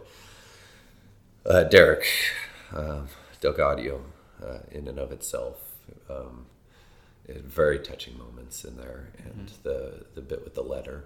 Yeah, really. Calls somebody up and has a personal letter and says, we're all going to watch you disappear, the accountant or whoever it is you just profess to be, and we're going to watch a mom appear on stage. And it's this beautiful moment that easily brings those tears.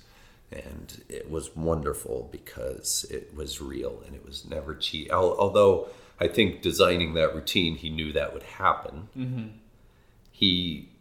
That wasn't the point of it.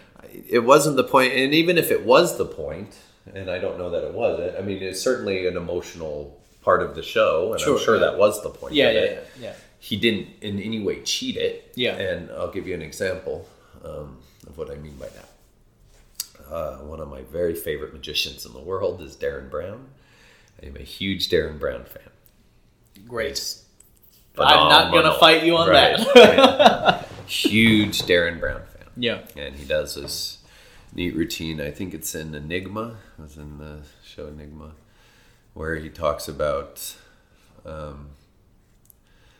when I was a kid, my grandfather is the one who instilled a sense of mystery in me. And there was a box in his house, and he said, "Darren, don't you touch this box. Don't you ever look inside that box." And when he died, we went, and all I took was that box. And I found the key, and I hid it, and I didn't want anyone else in my family to see it, and I took it home. I waited until I got to my desk, and I was alone, and I could shut the doors. And he goes through this whole thing about his grandfather, and to the point of, telling a sad story about a kid who loves his grandfather, and he instilled this lifetime, desire of mystery. And he brings people to that point of tears before he gets to the spectator.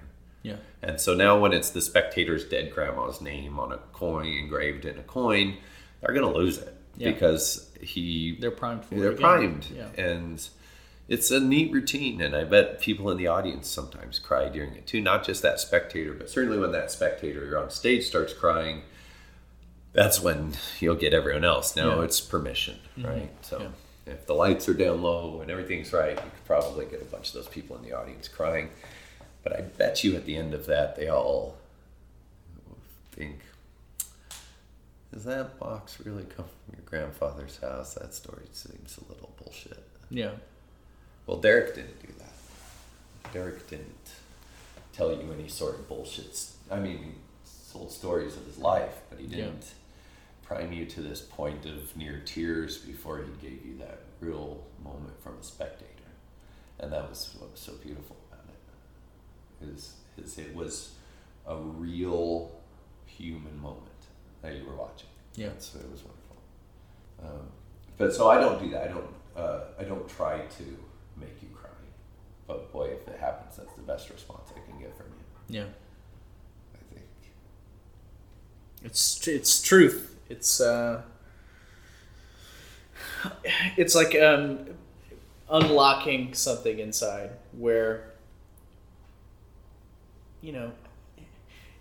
I think it goes back to also being self-aware. Like, if we're comfortable with ourselves as people, then we'll be much more comfortable as performers.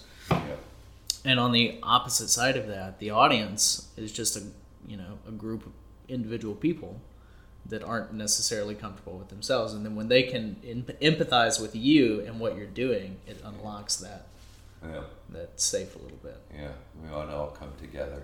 Yeah. Right. First, you bring them together, and then you bring them in with you, and then you do your edging. And that's how you lose. Right, and that's how you lose an audience too. Right. You say something, and now there it's them against you. Yeah. Right. They'll stick together amongst themselves before they'll stay with you. Yeah. And that's another thing in performing. Right. You say, no matter what. Yeah. I said, well, every moment on stage is supposed to be a choice. Yeah. And it is. Every moment of a performance should be a choice, but if you perform enough, that simply won't happen. Yeah. You're going to have a coughing fit during a routine at some point. Sure. You're going to have everything that can happen to you will happen to you. Yeah. If you do it enough. And I do 6 to 10 shows a night, 4 nights a week. It happens. Yeah. And there's certainly things that happen on stage that aren't a choice, or like I said, you need to be in that moment and connected to the audience too, and you need to acknowledge things. And sometimes you do that wrong. Sometimes you make the wrong choice. Yeah. Sometimes you make a joke that you shouldn't have made, or you say something, and as soon as you say it, you're like, done. Yeah. They don't like me now. I've lost them all. What do you do then when you lose the audience? Well, I try to get it back, and if I can't, the bar is... I don't have a set show. Yeah. So I close it. I just do one more trick. I don't end on the thing that I did a bad joke on, hopefully. Yeah. But, you made some joke about some girl's name or something and it just wasn't funny, and or whatever it is. Yeah, that happened in the spur of the moment. Yeah. Try to do one more thing that's nice and then just end it, and then that's that, And that's a big benefit of that bar too, is it's really, they just really gave me some free reign to do what I want to do. with that job. So let's run back around and how you got that job. Yeah. I got pretty off topic for about half an hour there. Well, nobody had that job for a long time, Bob Jardine. Mm-hmm. And then I had a series of jobs around LA. I was running gyms. My dad owned a gym for 43 years in Colorado. And so I literally have done every job from janitor to general manager. Mm-hmm. For gyms, and so that was an easy job for me to get. I started working at Bally's in sales, and I started running a personal training department for them. I ran the personal training department at an LA Fitness, and I was doing that, and I just miserable. It's not what I came out here for. Yeah, and that's when I started doing the comedy, and then the Castle was looking for night managers, the hosts, the guys in the tuxedos that start the shows. Yeah, and so I got that job, and I was a manager at the Castle. Which was good and bad. I mean, I thought, well, I want to be around the Castle. I love magic, and it's nice to work at the Castle in that way. And I think that actually hurt me in magic for a number of years. People didn't take me seriously. Yeah, they think I was a magician. I was just the host. Yeah, and I still to this day get it. Really? Yeah, I still have people say that to me. And because of being a manager, or because of being the bartender? Aren't you just the guy that starts the shows? I still get that. Really? Yeah. I literally had somebody say that to me last week. What? Aren't you just one of the guys that starts the shows here? You do magic. Who said that? I don't want to name names. No. I didn't mean. Let's hang him right now. I meant like it was a magician that had seen you work, and I didn't know you did magic. Oh my god! Aren't you the guy that starts the show? I'm like, yeah, no, I haven't done that in years. I did do that, and I did that for a number of years, and then bartenders hated the hat and hair. It was the punishment bar. Yeah. And all anyone did was bitch about it, because they're making like $30 a night, $40 a night tips on a Saturday. That's what they're taking home. It was literally like the bartenders that were being punished worked that bar. Yeah. And so I thought, well, that's, we have magic there forever, and that's what that bar needs. And so I tried to get that job, and I was talking to the general manager, and then he got fired. And so I got to step back, and I sold the food and beverage manager on it. And then he got fired. And then we didn't have anybody for a long time. It took me years. I pitched that idea for a number of years. And when the current management team came in, Joe Furlow, and I told him about it. I was a manager when he started, and he liked the idea, and he said, well, I'm going to hire a bar manager. And so then I kind of had to sell him on it. It's Chris Taggart. Yeah. And, but we were both super responsive to it. The deal was I had never bartended. And when I first moved to Los Angeles to be a magician, that was my first thought. Well, if I have to get a job, I want to be a bar magician. I'm going to try to get a bartending job. Yeah. And I'll just learn to bartend, and I'll start doing magic. Yeah.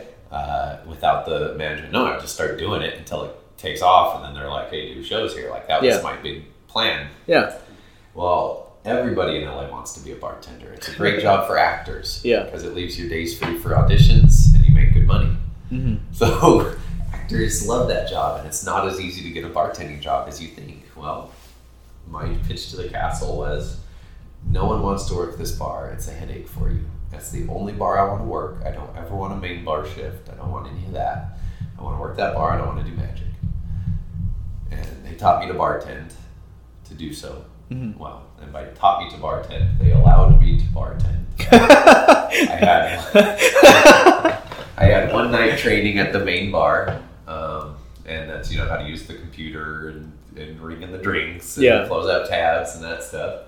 And one night there, it was just the one night, and I served drinks, and that was nerve-wracking. You think you know them, but if you're not, I didn't. Yeah, I didn't. Bartending is a skill, and so then that was that. And once I knew that computer, they said, okay, well, here's your shift. You're down in the hat and hair, and then people would, I had my little recipe book back there, my bar book, and people would ask for things, and I'd be like, Gimlet, you gotcha. And I go, what the hell a gimlet is? And then, it just, until I got it. It took me a while, but they were cool about that, and that wasn't ever a question. Luckily the bar was super slow, and I started magic on night one. Yeah. And then people started coming for the magic, and then I started working on the bar skills, and now bartending is just bartending. It's I'm pretty confident making drinks, and if somebody orders a drink that I don't know, I no longer care. Yeah. Like, I'm not embarrassed by that anymore. Yeah, I've been bartending long enough, I'll just look at you and say, no, I don't know that, but I do good card tricks. You see that? I don't know what you're talking about. I don't know how to make that drink, but that's awesome. Or I'll just make something. Like, oh, that's my version of it. So how special, Almost no one will ever call you on that. No, of course They'll not. just drink they it. just want alcohol. Which is another... People don't know what they're drinking. People pretend they know what they're drinking. Like, I think if wine's bad, people can't tell. Like, if that wine's been sitting out too long, or the bottle's been open for 4 days, they don't know that. No one has ever said... Not that I serve wine at the bar, but certainly that's happened. Like, I opened a bottle on Thursday, and then Sunday I'm like, is that good still? And let's see. She smiled. Okay. When I started doing the lemons for the Chop Cup, it used to be I produced 2 lemons, and then I started producing 3 lemons, and I started producing 4 lemons out of the 1 cup. And that was a routine I did for a long time. I did 4 lemons. Now I do 2 lemons and a glass of lemonade. Yeah. And because everything comes better in 3s, and I had to go back to that. And so it was 3 lemons. I'm like, well, there's no surprise by that 3rd lemon. Like, yes, it's good. They got the repetition, but now the lemonade made all the difference, right? And I mean, I'm not going to sit there and make lemonade, so I just pour sweet and sour juice in the cup, and then a little water. Yeah. And it looks like lemonade. And then people would say, is that real lemonade? And I say, of course that's real lemonade. Can I taste it? And I'm like, yes, you can taste it. And they taste it, and they'd be like, this is delicious lemonade. And so now if somebody comes to the bar and orders lemonade, I just sour mix in the cup. The splash of water. It's the easiest. That's amazing. I used to make lemonade, like lemon juice and sugar. Not that lemonade is a hard drink to make. Yeah. But I never would make that now. But people don't know, man. Oh, that's hilarious. They don't know what they're drinking. That's so funny. They just get sour mix in a cup now. They always say it's delicious. It's amazing. I've seen you do that trick, and I've seen people take it and drink it and be so happy. Mix. Sour mix with some water. Funny. So gross. I just dilute it. That's amazing. Yeah, it is amazing. But that was it. It took me a long time, and they allowed me to be a bad bartender till I wasn't a bad bartender anymore. Mm-hmm. And now I don't go, oh, I'm a great bartender. But I'm a bartender. I mean, I also, if I had to go cover a shift at the main bar, I wouldn't be scared of that. Like, I could go bartend. I can do that. I don't want to. I'm not a bartender. I'm a bar magician. Mm-hmm. In my mind, there's that distinction, but I tend bar, and I like it. There's parts of it I really like. I actually like mixing drinks, and there's certain things I like, and I like whiskeys and things, so I get into that aspect of it. I don't like dealing with fruit. I don't like counting the money. I don't like washing glasses. Barbacks do most of that stuff. I got to do a lot of that throughout the night. Sure. That's the not fun part of the job. But boy, the magic part's rewarding. That's great. Yeah. So now I've been there 4 years. I've been doing that.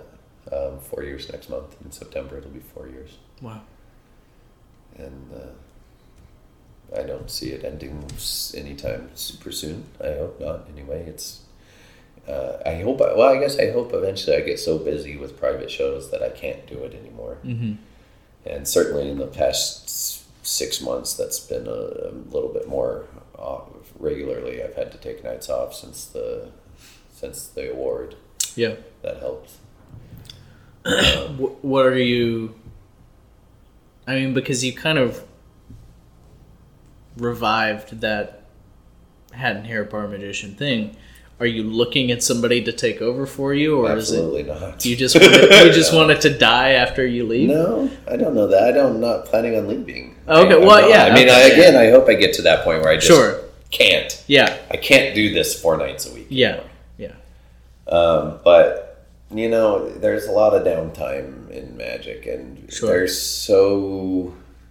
they know that the money comes from private shows, and they know that that's not I have a family, and they're all cool. They love me there, and yeah. they're, as far as I know, and they're all nice to me. And I've never had a question when I say, "Hey, I need Saturday off because I got a show." Just done. Yeah. And that's never a question. Yeah. Because they know. I think what they are getting for their bar wages. Because I'm a bartender there. I'm not a magician. Yeah. I'm a bartender at this, by pay. And so there's never a question. They're always so cool about that. And, I need this off. I have shows, or I'm going to go do some lectures, and I got to take the week off. Yeah. They're cool about it. That's great. Yeah. It's a good spot. I'm a lucky guy for sure.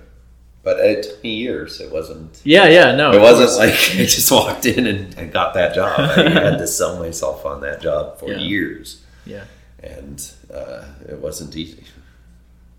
And it wasn't easy to learn it. Yeah. And then the magic I was doing at that time, when I started, I said, like I told you, I had 2 tricks in mind, that these are the things that I want to do.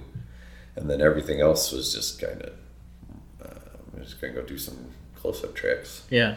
Until I started seeing what worked at the bar. And then, like I said, it was a hard realization to realize most of the magic I had in mind was wrong. Yeah. All down on the bar, on the table. Yeah, how do you take it up? What do you... Well, some material just didn't work. Yeah. And then I just developed material for that setting. I the Devil Makes 3 came from there, and that coin trick came from there. Well, I need to do something. I was going to do a coin trick, and it was low, and the back of the room can't see it, so I got to have to do something everybody can see, and so the trick developed based on that. And a lot of routines do that. And then some things you can just change, some things you can't. Mm-hmm. There's some that have less impact, I think, like Triumph or something like that. Like I like at the end to spread, big ribbon spread across the bar, and they can see that one card. Yeah. But you can't do that. You got to spread them from hand to hand, and how they see it, and it kind of, it's too slow. It changes that moment a little bit. I think it's not as strong as it could be if there were only 5 people at the bar, and I could just spread them on the bar for you. Yeah. It's that instant, holy shit, everything just got, because that's like all the cards just turned over instantly versus all the cards turned over kind of slowly. Spread them from hand to hand, at least in their minds. Maybe. Sure. Some things are stronger up here, some things are not as strong up here, and you just have to find the material that worked for that situation. Well, it seems like you have to, going back to being in the moment, you have to be in the moment to know which one to do. Especially if you've got the I don't do shows, I don't do gigs. I perform for a small group of people when I feel comfortable to do the stuff I want to do. And that's a huge freedom. That's a huge freedom. But that affords me a lot of freedom to be in the moment too. Mm-hmm. And so having the restriction of your performance setting and then remaining in the moment. I'm sure it's easy for you because you've gotten used to it and you're professional. Yeah. But was it hard when you were starting back in that bar magician thing to get used to that? For sure. Yeah. Trying to get in. Yeah, for sure. And you get better as a performer too. And nerves are that's very rare that happens now. That I can focus on that because I'm not scared of my material. Yeah. I know it's good. I know this trick's gonna get you. Yeah. And I know it's gonna fool you. I've done it thousands of times. This isn't something I've done 15 times. This is something I've done 2,000 times. Yeah. In front of a real audience. Yeah. I know it's good. And I don't mean that to sound like an asshole saying that. I know that's a strong routine I'm doing, or I wouldn't be doing it. Yeah, exactly. It's been worked out. I've worked out the moments. I've worked out the kinks of that. And not that it's perfect. Sure. Because nothing is. No. There is not a moment, and there's not a set I do there I don't make a mistake. I can't remember the last one where I didn't make a mistake. Sometimes you get lucky. Yeah. And sometimes, things happen where it's like, boy, that was way strong. That was such a strong set because they happened to name the card I had preset for something else or this. And so I just went into it. Yeah. And it was like a named card instead of a chosen card, or, things are extra strong because of it. But, anyway, I completely forgot what my point was. Oh, you were just saying that there's never a perfect set. Oh, there's never a perfect set. Yeah, I always make mistakes in every show. There's something that and so that's how you do it. When I started the bar, and I still do this to an extent, but I used to do it on paper, and I would keep a piece of paper behind the bar. And I would do a couple things. For every show, I would write down 1 or 2 sentences of what happened and what went wrong. And I was doing a thing early on where I still do a thing where I have a card built and named at the beginning. Mm-hmm. And so for a long time, I would write down every card, and because I wanted to see if there's a pattern. Yeah. And I want to see what cards are likely to come up and blah, blah, blah. But with that I would write down, okay, they said the 8 of diamonds, show 1, 8 of diamonds. Messed up this, double lips was sloppy, whatever it is you messed up, dropped a coin. Mm-hmm. And then at the end of every night, I take that home and go over it and why. What happened? What was the best part of the show? What was the worst part of the show? And any mistakes? That's what I would write. 1 sentence. What was the best thing in the show? Mm-hmm. What went the strongest? What trick was the strongest? What got the best reaction? Was it a line? Was it a joke? Did the audience member say something that was funny and that I can now use? Yeah. Or did the audience set you up for something that now you can condition the next audience to set you up for? Yeah. What was good? Then what was the worst part of the show? And any mistakes that I felt were not strong, any moments that were not strong. Why was my timing off when I did this? And I would do that for every single show, every night. And I would take that home, and I don't want to say dwell on your mistakes, but you do. You better. You learn from that. If you want to stop making them. Yeah. And not that, I make mistakes. Every show there's something. Yeah. And sometimes, it could be as simple as, I missed a phase. And I know that sounds weird, but you do 10 shows a night, 4 nights a week. Kind of runs together. And sometimes I get to a point and I think to myself, I stop and I'm on autopilot and I realize I've said all these things and I don't know where I'm at and I don't know where the card is and I don't know, did I do this phase? Have I just done this for this audience? Or did I not do that yet? Because I just did it 6 times. Yeah. And I don't know. What do you do then? I don't know. Sometimes I miss things. Sometimes I miss phases or But when you have that realization, what is the... Well, you try to figure out where you are and you try to get back to the moment, right? That means you're doing it wrong. Mm-hmm. You're not in the present. Yeah. You're thinking about something else. Yeah. Which is, that's why you want your material so polished and good, because I could be 1 step ahead of the audience. Right, but you have to also have that realization in the present moment. You have to be in the now to make it a connection with the audience. You're not going to. Mm-hmm. But sometimes when you do it over and over and over, it's a job. Mm-hmm. It's a great job. Yeah. But it's a job. Yeah. And sometimes you don't want to be at work. And that's true of that too. Sometimes I got, I have a 3-year-old and an 8-month-old, and sometimes I've been up since 4 in the morning. Yeah. And now this is my 8th show today, and I'm done. I don't want to do magic for you. I don't want to do this. Yeah. And it's not. It's just I'm just. And it does. It just happens sometimes. You go on autopilot, and I've had that happen where I'm doing the coin routine or something, and then I don't know where I am. And I can look at my hands, but it's at this phase 4 different times in this routine. I'm in this position, so did I and I this happened where I'm and the 3rd coin is right here, and then I realized I had skipped that entire thing, and I never told them there was a 3rd coin, and now I'm into a thing where there's 3 coins, and people are looking yeah, what's happening? I never told them there was a 3rd coin. Yeah.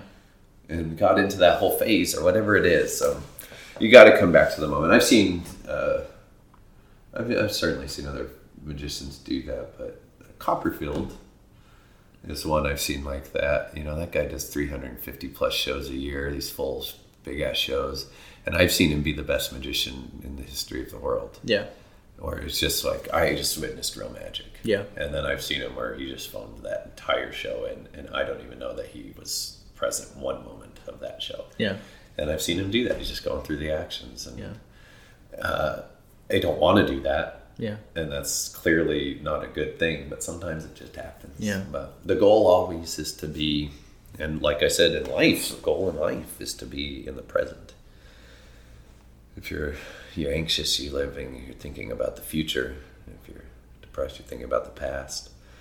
Right? What is it? And if you're thinking about the present, you're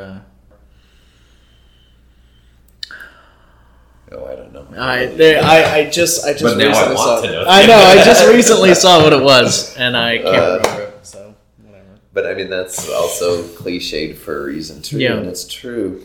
Yeah. Here. And most of our lives aren't lived like that. Most of our lives are lived thinking about some other time. Yeah. And that's what's beautiful about performing, though. Mm-hmm. It's a way to bring it back. Everybody needs something. You know, if you play tennis, when that ball's coming at you, you're not thinking about your taxes. You're thinking about hitting that ball. Yep. And that's what I think people like about it. You know, when you're playing golf, you're not thinking about the bills or the dentist, or you're thinking about that. It's an escape, yeah. It's that escape. But more than that, it's a meditation. It's a refocusing. It's not an escape. It's the opposite of an escape. I mean, it is an escape. Sure. Yeah. No, I know what you're saying. It's the opposite of an escape. It's coming to not the opposite of an escape either. You're coming to the present, and you're being real. Yeah. And that's how you're supposed to be. Yeah. It's an escape from your stories in your mind and, really delving into the present. I just saw Copperfield in Vegas. Yeah. And I hadn't seen his show for 4 years. The last, 2 or 3 Magic Lives ago. Okay. And so there's, over half the show is new. Yeah, and I haven't seen it.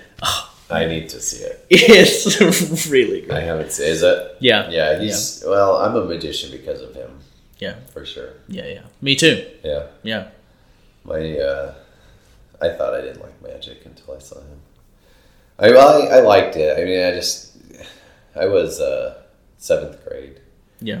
And my dad got tickets to David Copperfield. And up until that time, the only magician I'd ever really seen was a local guy who did kid shows. Mm-hmm. Like I said, my dad owned a gym for 43 years. And he had this guy work that gym for kids shows and stuff. He had big outdoor pools and water slides. Like, it was a really cool spot. Yeah. But he had this magician there 3 or 4 times a year.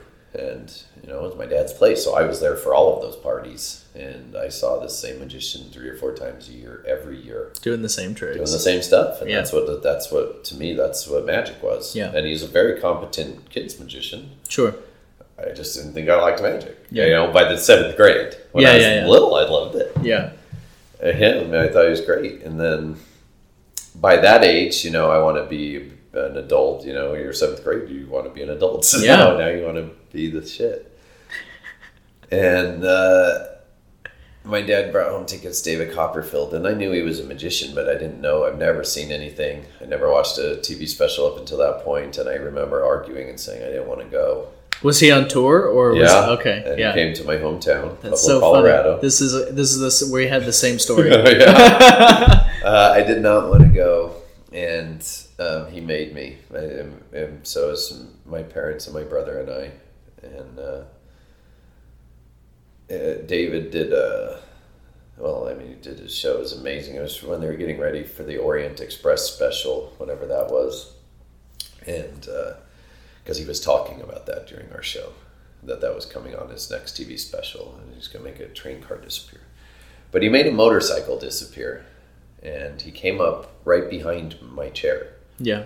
And he put his hand on my shoulder, and he said, "Do you like that?" And now I am being interviewed on a podcast. Yeah, I liked it. Yeah. It turns out I liked it. And had he not done that moment of him putting his hand on my shoulder, it was just, this guy's magic. Yeah. And then out of everything he did that night, he sat on the stage and did a card trick. He did Jay Sankey's Airtight. And that was the moment. That was like where first he did that, and then the motorcycle came after that. But he did that, and that was where I really, out of all the stuff he was doing, and it's David Copperfield and he's awesome, but he's got super hot chicks and they're dancing and there's smoke and fire and all this awesome stuff. Yeah. And I'm 7th grade, so I'm loving that. Yeah. And then he did that card trick, and I just went, that was the first good card trick I'd ever seen in my life. Yeah. I'd never seen a real card trick up until that point. I'd just seen, whatever bad card tricks kids did. Yeah. I didn't even know that of a Svengali deck or any of that. I didn't know that existed. Yeah. And he did that card trick, and I just went, that's the thing. That's the best thing he did. And that was it for me. This past year, I was in the close-up room last time, and I did that trick because my dad came to see me for the first time ever in my life, in a professional way. Yeah. Of course, they saw me do magic as a kid. And sure. Up until the point where I moved here, but he came out and saw me work professionally for the first time. My mom died about 4 years ago, but I told that story and I did that trick for him, and the close-up is cool. That's so cool. Yeah. That's really awesome. That was cool. But that's why, so when I see Copperfield, to me, he's always going to be that guy that did that to me. Yeah. And then I didn't know how to do that. Like, I didn't know how, as far as I knew, that guy was actually magic, and you had to be magic. Yeah. I didn't know that that's something you can buy. Like, I didn't know magic stores existed. Yeah. Turns out there was one about 50 miles from my house. My brother told me about, my oldest brother had been into magic when he was a kid. He was 14. Is 14 years older than me. Yeah. And so I didn't really grow up with him, but I remember his magic table hanging in the garage. It had a big dragon painted on it. What? I was always like, oh, that's Sammy's magic table. Sammy used to do magic shows and for the Boy Scouts and stuff. And so I just always hear that. I never really saw him do anything. I was too little. But when I got into it, I asked him, and he pulled out some stuff he had in his garage. Some boxes, and gave me some books, a Henry Hay book, and some various tricks, a devil's handkerchief, and he showed me he had a styrofoam zombie ball, and he did that for me right there, and I was like, holy crap. And he said, there's a magic store in Colorado Springs, and I'm going up there this weekend. Do you want me to take you? And I'm like, yeah. I had got into it when I finally found it. I got Mark Wilson's Course in Magic, and I bought a box set, and it came with sponge balls and a deck of cards from China and some rope or something. Yeah. And I stayed up with that all night, and so that's what it was. I was almost 16, and so I was in 7th grade when I saw Copperfield. Years went by before I actually found that book in a bookstore, that Mark Wilson Course, and I bought it when I was 15 then. So it'd been about 2-3 years. And at least 2 years, I would think, since I had seen Copperfield. And then he took me to the magic store and told me on the way there about the invisible deck. And he's like, yeah, they have a thing there called an invisible deck. And so I went in and I asked for that immediately. And my first trip to the magic store, I walked out with an invisible deck, color-changing knives, and something else really good. Yeah. And that's a great first trip. Right. Yeah. And then that was it, man. Walking in that magic shop for the first time, Don't magic shops smell great? Yeah. And just that feeling of walking in. I was at the Magic Apple yesterday, and I watched this kid walk in with his mom and sister, and it was that moment for him. Wow. And I watched it over his face, and I was like, God, that's amazing. I'm living vicariously through you right now because I miss that feeling of walking in, just like the sky's the limit. Like, there are mysteries to behold here. This is like all the secrets of the universe right in that case. Yeah. All I have to do is ask. Yeah. They're going to show me that thing that's going to change my life. And I love that. And there were some really good magicians working there. A guy named Ed Andres, who's the owner of the store is named Mark Modere. The store's still there. It's called Zizo's Magic Castle. And Zizo is a member of the castle here. I see him up here every once in a while. He used to own a chain of them. His name's Larry. He owned a chain of those stores. But the guy who owned it when I started going there was named Mark Modier, and he was a young guy. He had just moved back from Los Angeles. He was out here at the castle, and he's who told me about the Magic Castle. Yeah. I didn't know that existed. He said, I just moved back here from that. I bought this store, and, he was real nice, and he showed me some things and taught me things. And, aside from what I was buying, like regular deck things, and he would give me pointers. And then it took me a while to get everyone else that worked there to be cool too. Yeah. As it does. Sure. Gotta earn it. And then Ed Andres was the other guy there. And there was another local guy, Ken Simmons. Have you heard of Ken Simmons? No. He passed away this past year. He was a student of Marlowe's. Okay. And he was good. And he was really good. A local guy. And he showed me some stuff. And then Jason England moved to town. Well, anyway, I started working at that magic shop. Yeah. After going there for about a year. Yeah. I would, like I said, it's about 50 miles from my parents' house. And once I got my driver's license, that's what it was all about, was going to that magic shop. And so I started working there on the weekends. I would work there on Saturdays and Sundays. And I worked there for about 6 years. That's where I met Derek. And that's where I met Jason. Yeah, so is Derek from there, or? Derek was from Denver originally. Okay. And then his family, I met him, he was still living in Denver. He was 12 when I met him. He started coming in the shop. How old were you working at the shop?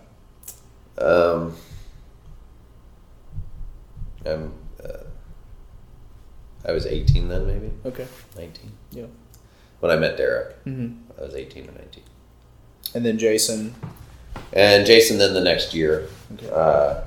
he came in. He moved to Colorado Springs from Okinawa. He was in the Air Force. Mm-hmm. And he got stationed there in Vandenberg Air Force Base. And the owner of the shop, Mark, said, hey, this guy came in last night when I was closing up, and we're all going to go out to eat tonight after work. We're going to go down the street. We went to a Mexican restaurant called Jose Muldoon's. And what a great name. right? And, it's a couple blocks away, and I remember that because I just had a conversation with Jason about it a couple days ago, because that's the first time he showed me things that I just didn't know were possible. And like I said, he had just gotten back from Okinawa. At this point, I think Jason himself was only into magic for about 6 years, which isn't very long, especially back then. And I mean that because now 6 years in magic is different. Yeah, definitely. Because there's resources. Mm-hmm. So this is, certainly the internet existed, but it wasn't like it is now. There wasn't a YouTube. There wasn't all these videos. There wasn't all these magic. At that time, I remember when I was 17 getting on a magic talk page. It was on Tuesday nights at 7, and there was a message board. Like, it was a lot of the time magic where there was Tuesday nights at 7 on AOL. So there wasn't the resources. So 6 years in magic then wasn't like 6 years in magic now, where you have all of this stuff available to you. Except for Jason, because Jason was in Okinawa and he brought over a bunch of really good magic books with him, and he had nothing to do but scuba dive and get good at card tricks. Mm-hmm. And he did. And so then he opened up my eyes into magic differently than what I was doing there. And working in the magic shop and coming up in the magic shop, I was doing stuff that now I wouldn't. And I know, there's guys that got into magic and then their tastes never change of what it is they want to do in magic. And that wasn't the case for me. I was doing all the magic store tricks. Yeah, sure. That's what I did. And then Jason gave me the Richard Turner videos. These are all VHS at the time. And then the Steve Forte VHS. And then that was everything. That changed my world. Yeah. Are you big into the gambling sites and stuff? I was, and now I am still as a I like it. Mm-hmm. I was into it more. I don't do that stuff very often anymore. I have a point in formal shows, depending on how long my show has to be, that I have that. Yeah. Which is why I told you 2 or 3 times at the times Magic back Castle, in the close-up room, I did a whole gambling set, and it Yeah. was for that reason. And it's a neat, it's false deals, and which all builds into this poker demonstration, like a lot of gambling routines. Yeah. It's not as good as Derek's. It's like it's a solid routine. It's just not the same payoff as that. It's or like the Ortiz, the Ultimate Card Shark, that type of routine, Sure. where the deck's clearly being shuffled throughout this entire thing, through all these deals, second deals, bottom deals, center deals, and now at the end I deal out you have the 4 tens, you have the 4 jacks, you have 4 queens, kings, and I got the aces and that type of stuff. But it just doesn't really fit my style anymore. Mm-hmm. I can fit it in there in the show, in a formal show, but I don't do it at the bar very often. Yeah. Why don't you do it at the bar? I have a couple of ideas about why, but I'd like to hear you explain why. Well, I don't like to show off the moves anymore. It's very much an expose type of magic, and I really want to create magic for people now. And as soon as you do that, now it's all sleight of hand. Now what you're doing is all skillful. And not to say that I don't show skill, because I think I do, and I handle cards better than the average Joe when I'm in front of the audience. And I do some flourishes, but they're like everything else. They're very specific choices and very specifically placed. Yeah. If you watch my show, the very first thing I do is I have a card built, and then it's in an empty box sitting on the table. I have a card box on the table, and I dump out one card, and it's the card they just said. There's no apparent skill involved in that. It's amazing. Yeah, it is absolutely amazing, and it fools me every time. Thank you. That should be a closer. But like I said, everything has to be a closer. Yeah. But one thing I learned at the bar was, if I want people to take me seriously, and not just the bartender, because I've had this where I'm starting a show and then I've had people in the audience go, this guy's just a bartender, let's go see this guy right here. And they're pointing at a guy who's been in magic for 6 months. Some dick butt in the museum. Right. And I've seen this guy, and he's god-awful. I mean, this guy knows nothing about magic, but I've heard them say, this guy's a magician, this is a bartender, let's go see this guy. And they'll walk out. So I know that I need to get them into it. And so that's the first trick, is something I think is very powerful. Yeah. And with no apparent sleight of hand. Yeah. And in fact, I mentioned that that's not the case in the script. And that I don't want you to think that this is luck or sleight of hand, and I build up all around that specifically. And then the next thing I do the only flourishes that I will do throughout the thing. And those 2 tricks are almost always the first 2 tricks I open a show with, and then everything else can be different. I have multiple closers and multiple ways to close that show, and all the things in the middle I can switch in and out. Sometimes I feel like doing these tricks and these tricks. They're all strong things. They're all things I think are closers. Those 2 tricks are very specific. The card in the box is no sleight of hand, and it's a very magical feeling. Yeah. And then the next thing I do is to keep them there. And so I have a card selected, and now I spread the cards for the first time in a ribbon spread. That's neat for people. Yeah. Then I pick them up and I spring the cards from fairly far away, and usually gets a response. And also during this routine, I fan the cards, and I do in the buildup of all the. These aren't like one after the other, like a flourish show. But also in this routine, I do Daryl's hot shot cut. And so now they've seen both things from me. And now I stop doing the flourishes and I go back to the magic. Yeah. But it's enough to keep them at my bar and go, oh, that's not a bartender. Yeah, that guy knows what he's doing. Right. When I didn't do that at first. The flourishes at all. It's not the type. I've never in my magic gone. No, I need some flourishes here. Yeah. I'm not that guy. I'm not good at that. I'm not. I can't do the stuff that you guys do. I just can't. Yeah. I mean, I do some of it, and sure. I think the stuff I do okay. But I'm not that. It's just never been part of my act. And sure. Then I realized it very specifically needed to be here because I need them to know that this isn't just a bartender. Yeah. Aside from those weird shows where, like I said, nobody knows me, people don't even know I do magic, and then they'll be like, you do magic too? I'll be like, yeah, sometimes. And then I may not do that, and I just do new trial, like, let's just try something. Let's go out on a limb here. Let's jazz a little bit, or I'll pull out an M deck, and now I'm just going to jazz with you. And because I have nothing to write, there's nothing to lose. You think nothing of me already. I'm a bartender to you. Yeah. But if it's a real show and I got half the audience, I really want to get all of you, and I want to make it a show, and I need to fill up that tip jar. I have a very specific order of I'm going to show you skill. Mm-hmm. And so the gambling material, it's more of that, and it just doesn't tend to fit me. Sure. Yeah. Anymore. Although I still love it, and I love that stuff. Steve Forte's still my hero. For sure. Yeah, that's awesome. I also just assume that it's hard to see. It's hard to see. That's true. Yeah. I do it sometimes. I have and I don't do that full routine, but sometimes I'll do the deals. Mm-hmm. If it's the right crowd. Again, that's part of being in the crowd. If I got people there that keep talking about, I'm going to take you to Vegas or this, or do you play cards, and they keep going back to that. Clearly, I got some card players in the room, and if people are into it, then let's talk about it. Yeah. And now this is the best thing for you. Yeah, it fits that moment. Right. Mm-hmm.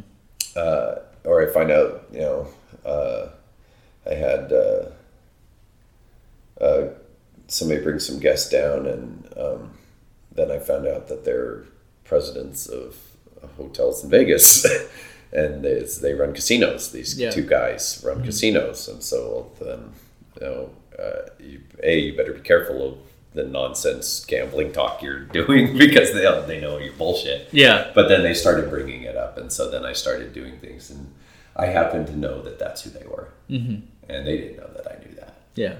And so they'll say things like, "Do they let you in Vegas?" And I know who you are. Do they let you in Vegas? Yes, I'm allowed within city limits. And I just looked at him and I said, of course they let me in Vegas. That's silly. I couldn't do any of this in a casino. This doesn't work like that. You got that eye in the sky, and you got all these trained people out there, and they don't let me deal the cards. This is the type of things you do at home games. Let me give you an example of how you could take advantage of this in a home game. And now I start talking about that, and those guys were sold. Yeah. Because, odds are upstairs, they just heard somebody, no, they don't let me in Vegas, so I could do that. Yeah, no magician could do that shit. No. Very few. And I happen to know some of the guys who could do that. Yeah. And I'm not one of them. No. I'm a magician. Yep. Right, and I think audiences respect that too. They respect that honesty, and no, I don't do that. Or, some people say, why don't you cheat at cards with this?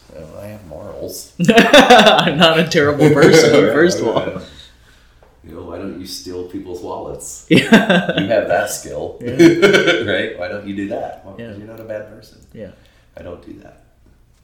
It's kind of like it's like having a superpower, though. Yeah. And I think that's what people... Yeah. It's like, you get to do things none of us could even dream of doing. Right. Why aren't you doing it? Yeah, Superman can smash into the bank, but he doesn't. Exactly. Because he's better than that. Because he's a Boy Scout. Right. Like myself. But he could do that. Yeah, he could. And absolutely. He doesn't. Mm-hmm. He chooses to use... I choose to use this for good. I bring wonder and meaning to people's lives. I don't... Or I make cards turn over in a deck, and then it means nothing. Well, I mean, none of it means anything. Honestly, we could get very. Right. It's all life is empty and meaningless. It's true. But with that, there's endless it possibility. in spite of the absurdity of it. Yes, the cosmic joke. In spite of the absurdity. Yeah. So, anyway, back to Jason.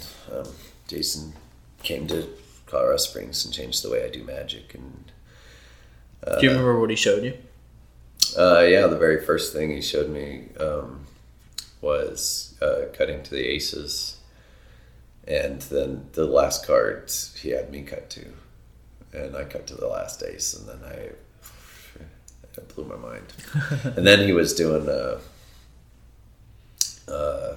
when we left the restaurant, we went back to the magic shop, and we were just hanging out. It was closed, and he was doing this color. He was doing the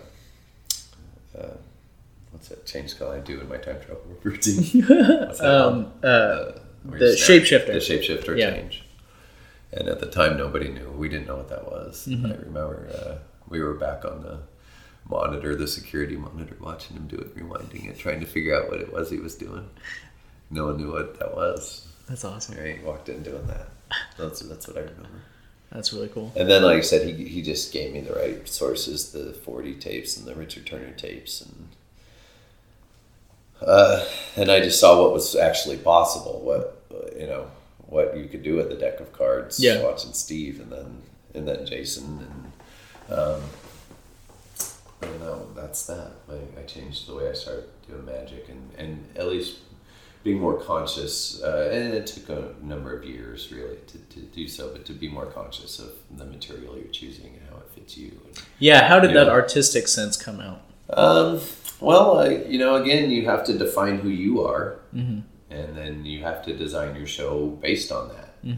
And if you tell a lie during it, and I don't mean you tell a lie, I mean you tell a lie about who you are, they will know. Of course, you tell lies during it. We lie. That's what we do. We lie. But you can't lie about who you are. Yeah. Or they'll know. And so all of that material, and then also who do you want them to see? And so I don't want them to see that I am a magician who uses sponge. I don't necessarily want to think I sold my soul to the devil, but if I did, I certainly didn't do it to make a sponge appear in your hands, and whether that be the same trick if you do it with coins or not, whatever. But it's not the same, and money is inherently interesting for people. And, I don't want to do things with sponge balls. I don't want to do things with toilet paper or things that you would find in a bathroom. I don't want somebody to think of the bathroom when they see my magic show. I don't want people to think it's childish. That's a big thing for me, is the way that people view magic. Magic is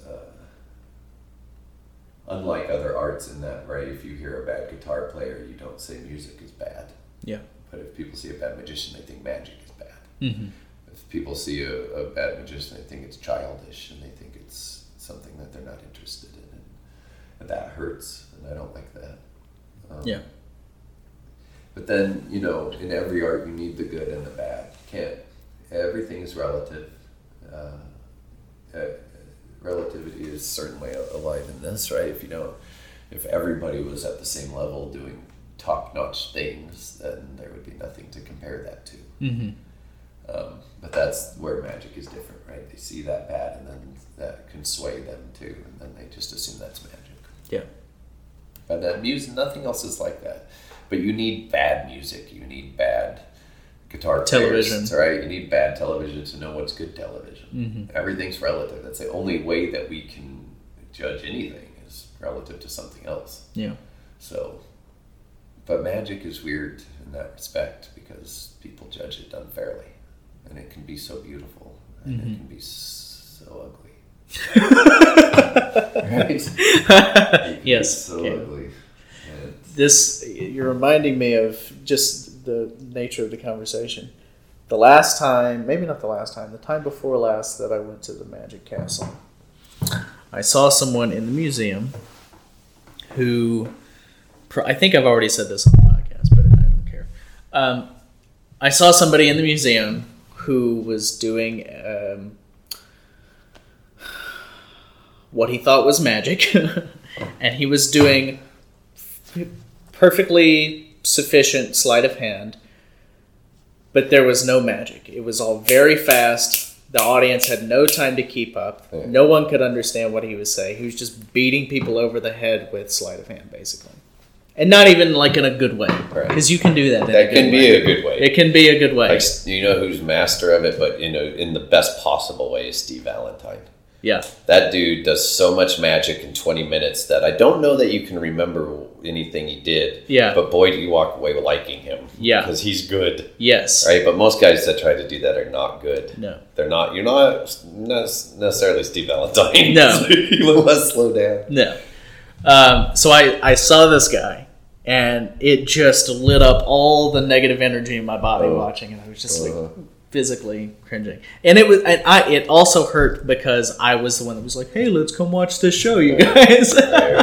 So anyway, I was with two of my magician friends, and after that, I was just like, had all of this energy because I was like, I gotta get out of here. I gotta get away from this. I gotta go drink. Give me a double Lagavulin. I need it. So we went down into the classroom. We got as far away from the museum as possible, and went down into the classroom. Nobody was in there, and so the three of us went and sat down. And my friend Randy had just come back from Pueblo-Palooza, where Steve Forte was. Oh, okay. And so he was showing us some of the stuff that Steve had been doing. Yeah. And some people stuck their head in and they're like, "Are you guys doing magic?" And we were like, "No, but we'll do a trick for you." I guess. So they were like, "Okay." And so this woman who stuck her head in, I thought it was just going to be this woman, she brings in a group of like 4 or 5 people come in and sit down. And Randy is an amazing practitioner. He's incredibly skilled, hates performing, is not good at it. So he's like, "Will you do this?" I was like, "Okay, I'll do something." And I sat down and I started doing a trick for these people. And my body is physically rebelling still against this guy in the museum. So, and I'm normally like an upbeat, energetic performer. I physically could not help being very slow and very snarky and very nonchalant, and my body language was very reserved, and everything was slow, and kind of, I wasn't mean to them because I know how to perform for people, but it was like very tongue-in-cheek. But it was the first time, and then another person stuck their head in and saw what was going on. Then 40 people came into the room. Yeah. So I'm already in this mode of performing, and I'm like, well, fuck, now all these people are here. What am I going to do? I have to, but I committed to that role because it would be weird for these people. Sure. So then I do a show, and it fucking killed. It was amazing. It was great. It was the best reaction I ever had. And that speaks to what you said about people coming to the Magic Castle and being primed for magic. Because I have never had that experience where my energy didn't match the energy of the crowd. Yeah. My energy is perfectly correlated to the reaction that they get. But you can pull it off because you're a good magician, so they came ready to see magic and you delivered some good tricks. Yes. And that's sometimes enough there. Yes, that's true. Yeah. But it really freaked me out. And it really, because I'd never understood the castle like I understood it at that moment. Yeah. Exactly what you're saying. They are really primed for it. It's a natural audience, for sure. Also, I didn't mean to disparage Steve Valentine at all, because that dude is one of my favorites. Like, I love it, but he does so much magic. Like, he's so energetic, and he does so much magic so quickly. It's the opposite of my style. But I love it. Yeah. When he does it. Yeah. I love it. No, I don't think anybody would think. Yeah. Clear, I didn't. I'm a fan. We both are fans of Steve Valentine. I don't think that was unclear. But yeah. But yes, I get that. And boy, there's a lot of bad magic. I did a gig the other night that I think could have made people quit magic. Really? And the gig itself was fine. It was a very nice place, Ritz-Carlton on the water, and for an art gallery that books 3 or 4 of these type of things a year, and I really want to get in with this thing, and it's the first one. They pay a ridiculous fee, which they offered like this is what the magician that worked for them before charged a lot, and so it was nice. It's a very nice, it's a good gig. Yeah. And it was, I don't do walk around, or very, very rarely do I do walk around. So I either do one stand-up show, depending on the size of the group, or I do a thing where I just set up a table in a corner somewhere, put 3 or 4 chairs in front of that table, and then I just work for small groups all night. They come to me. Yeah. I don't want to walk around to you. I don't want to disturb you. Be a professional you have interrupter. No prestige, Yeah. right? It's the worst when I do walk around shows. People treat you the worst because you're the worst. You're interrupting their conversation. You're coming up at the wrong time. Yeah. It's just, but they never give you the respect, and it's always so much more work. Mm-hmm. But if I set up this table, I find, once I get through the first group, they're going to go tell people, and then people keep coming up to me and asking for it. And once you come up and ask for it, it's great. Yeah. All right, so I set it up, and also now I can do more stuff like I do at the bar. I got a table. I got, I can do material I know is going to be strong for them. Yeah. And I got to this show, and I'm setting it up, and like every show, it's going to start a half hour to an hour later than what we thought, right? They're doing speeches and stuff in there, and I'm supposed to be going by 8:30. I'm there setting up at 8, and the guy comes out and tells me it's going to be closer to 9. And so I'm getting my table ready, and this guy pulls out a deck of cards, and he starts going to work. Like, it's just an amateur. He's just a dude at the party. He's just doing magic at the party, not hired. He's just a dude at the party. Just fucking up literally your day. standing in front of my table that I'm setting up. And he pulls out a Svengali deck, or a stripper deck, rather. And it's not even like a bicycle stripper deck. Like, it's a TV Magic card stripper deck. And it's 30 years old. Like, he's been carrying the same deck for years. And he's just doing horrible stripper deck magic. Like, having them, like, here, put your fingers on the side and pull up. And, like, having them strip the card out of the deck type thing, right? And then the best thing he did was a slop shuffle triumph. But, I'm about to go to work. Yeah. Yeah. And I'm just watching this guy, and he sees me, and he does these effects for these people. And he comes over and he goes, "You're the magician from the Magic Castle." And I said, "Yeah." And he says, I've never been there. I don't like to go to LA very often. San Diego, blah, blah.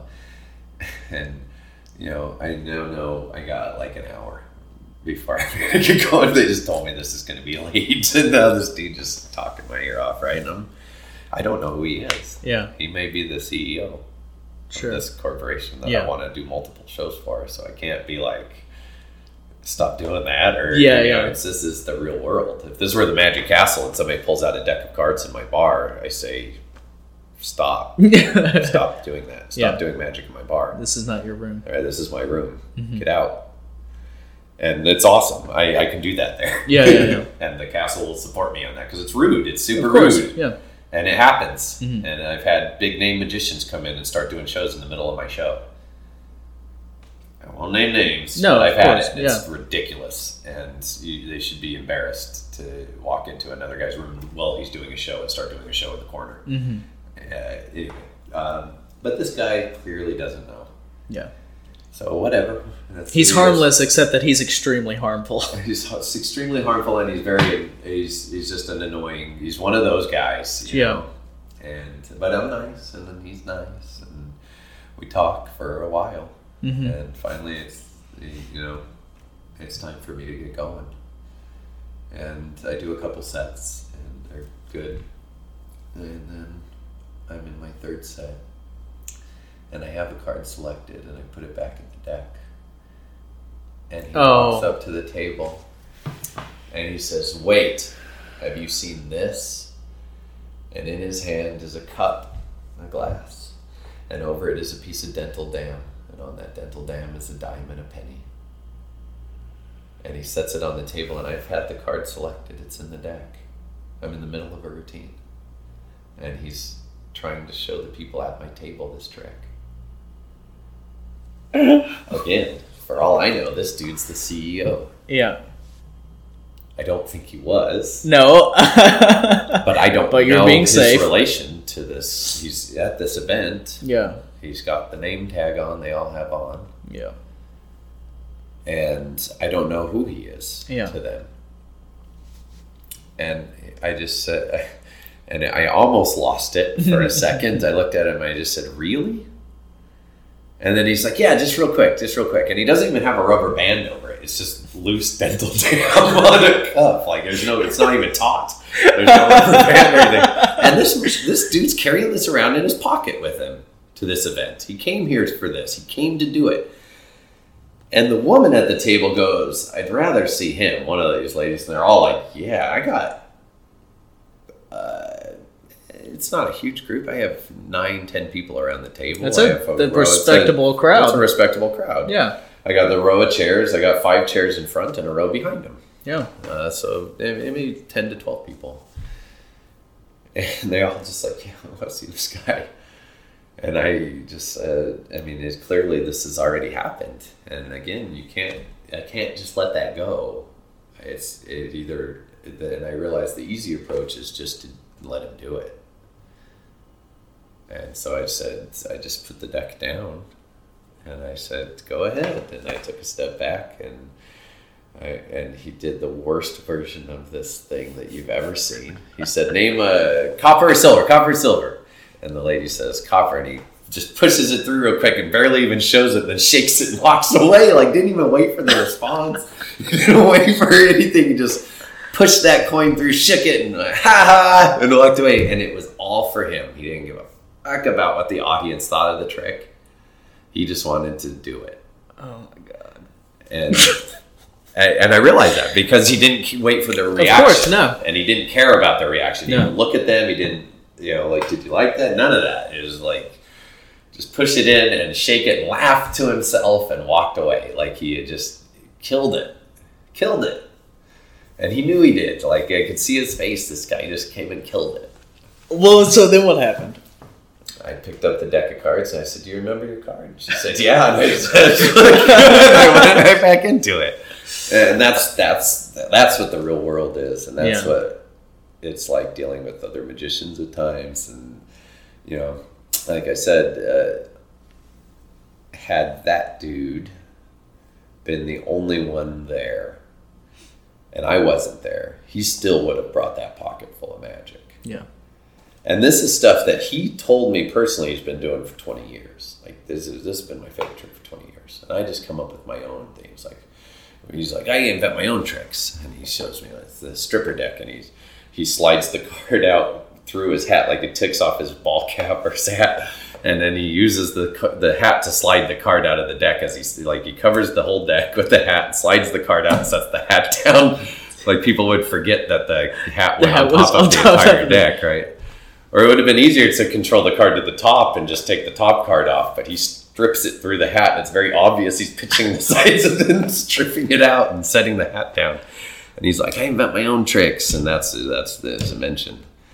And, had I not been there, that guy would have still done magic. Mm-hmm. He still would have done all that there. Yeah. And maybe some of those people would have walked away saying, oh, magic is terrible, and it's for children, and it's not good. Yeah.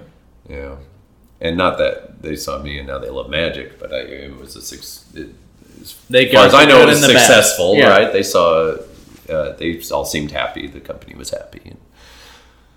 But that's it. That's magic is, I couldn't imagine showing up to a concert with a guitar, right? And interrupting a song about, wait, have you heard this lick? I do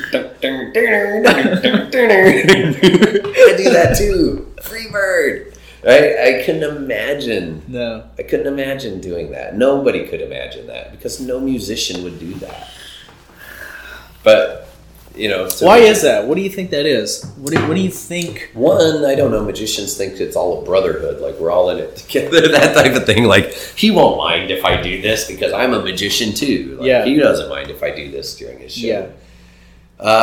There's that maybe, and then I don't know. I don't know what it is. I don't know why magic's like that. But it is. I can imagine showing up to a comedy club and telling jokes in the audience, like sitting at a table trying to make the crowd laugh. Yeah. But magicians will do that all day long. I see that all the time at the castle too. Just guys back there trying to, in the lines, doing stuff. That's another thing too, is you have to make it important. And when you're walking around, doing, I see this pet peeve for me is guys who do shows, not, if they do it in my room, if they come into the bar and try to take one of those corner tables and do a show, like I said, I've had, well, you're just a dick. Yeah. Right? Yeah. That's pretty bad. Yeah. I think, to do that in somebody else's show. But oftentimes I'll get guys doing shows in the hallway outside. Like they'll just walk up and stop the crowd and start doing stuff right outside my door. Well, that gets loud and super obnoxious for me too. That tends to be a pet peeve for me. Yeah. But not only because you're disturbing my show and you're loud, but because you're making your magic less. You're walking up to somebody with a deck of cards in your hand that didn't ask you to. You're not being paid to do it. I mean, that's why a walk-around gig sucks. I gotta walk up to you and force magic on you. Yeah. Doing magic to people. You do magic to people. Yeah. That's it. Versus when I'm at the table, I do magic for people because they came to see me. They want to see me. Yeah. I don't say, hey, come over here and see magic. Mm-hmm. They come to me and they say, are you the magician? Mm-hmm. And I say, please sit down. And now we start. Yeah. But in the real world, outside of a paid gig, I don't do magic. Like you'd have to ask me. This is something I've learned from, I think that's really good advice Delgadio gave me once. Eric Mead talks about that in his book. I have to be asked. Derek took that to a new level for me, and that's something I've done now for years. If I'm at a party or I'm at someone's house and they say, can you do magic? I always say no, and I make them ask 2 or 3 times. Mm-hmm. And when it's time to do it, then I make them reorganize the furniture, or, okay, I'll do it, but can you move that couch over there and move that chair over there? They really got to want it. Yeah, they're going to have to want it. Mm-hmm. And not only that, it's not going to be trivial. Yeah. It's an event. I'm going to do something for you. Yeah. And you're going to be ready for it. And you're going to be paying attention, and you're going to be quiet. And I don't mean that in a mean way, but I mean, it's not, no. It's Yeah, a party sure. event, like, hey, you want to see something? And I see guys at the castle all the time. They just walk around with cards in their hand, just looking. And everybody sees them. And so it's the castle. They came for a natural, it's a natural audience. They came for magic, so you'll get a lot of shows that way. Yeah. But they'll never take you seriously. And you hurt magic when you do it. Like, it's like you're forcing it on them. And we all did that as kids. We all did that when we were starting out. I mean, you need an audience. You need people to perform for. Mm-hmm. But there's better ways to get it. Yeah. Right? It's at some point you should realize. I lost my train of thought because I nudged the table and I knew it was going to shake. That's right. Well, they have, like, if you have, even at the castle, it's a natural audience. They're coming for magic. Yeah. And you sit down in the corner and you order a drink and you sit there to sit and you drink, and now you pull out your cards and you start doing something for yourself. Because all of these people came for magic, it won't be 5 minutes before somebody asks you to do something. Yeah. And then you can be, then fine. They asked you, they came to you. You could say, yeah, really? I don't know. You really should go see the guy. Sit by myself. You see this guy. No, please, can't you do something? And then you say, yeah, okay, well, look, I'll tell you what. Get your group and let's go downstairs and get those chairs around this table here and sit down. I'll do something for you. And now it's a big deal when you did something.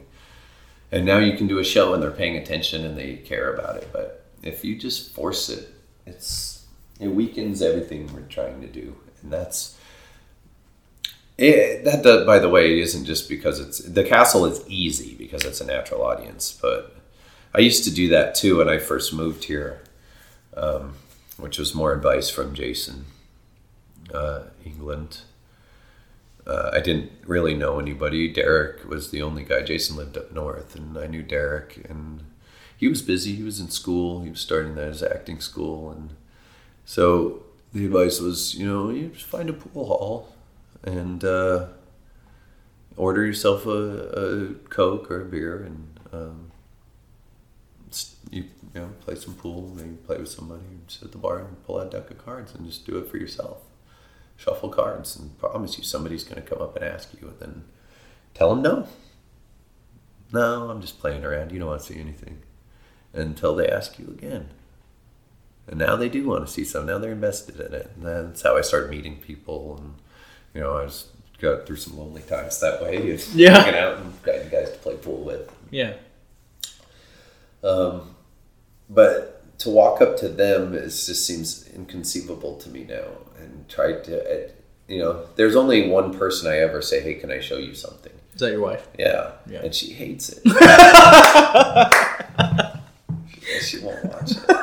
I can't get her to pay attention to it. And if I do, and it's not that she hates it. She doesn't hate magic. She likes magic. She's just, like, I get that all the time at the bar. Girls like, oh, your wife's so lucky. Or I bet, does you just show this to your wife all the time? She's lucky. I would love that. I'm like, no, you wouldn't. Yeah, God, I know. You don't know how in her face this is. Like, she's not into magic, but she hears about it constantly. That's what I'm into. Yeah. You know? And I have 2 sons, and I'm going to get them. Like, she knows she's got a life in this. Yeah. And for her, it's so hard to get her to pay attention to anything. So it'd be like, you know, all I'm working on is a move, or I came up with this new thing. I'm going to, I think this is an invisible coin switch. Hey, can I show you this? And so I got to do this quick trick so I could get through this thing. And then by the time I get to that, she's never paying. She's like looking down, just looking at her computer. She's not even watching the trick anymore. Like, well, you can't see the move because, you know, this morning I came up with this idea for a trick.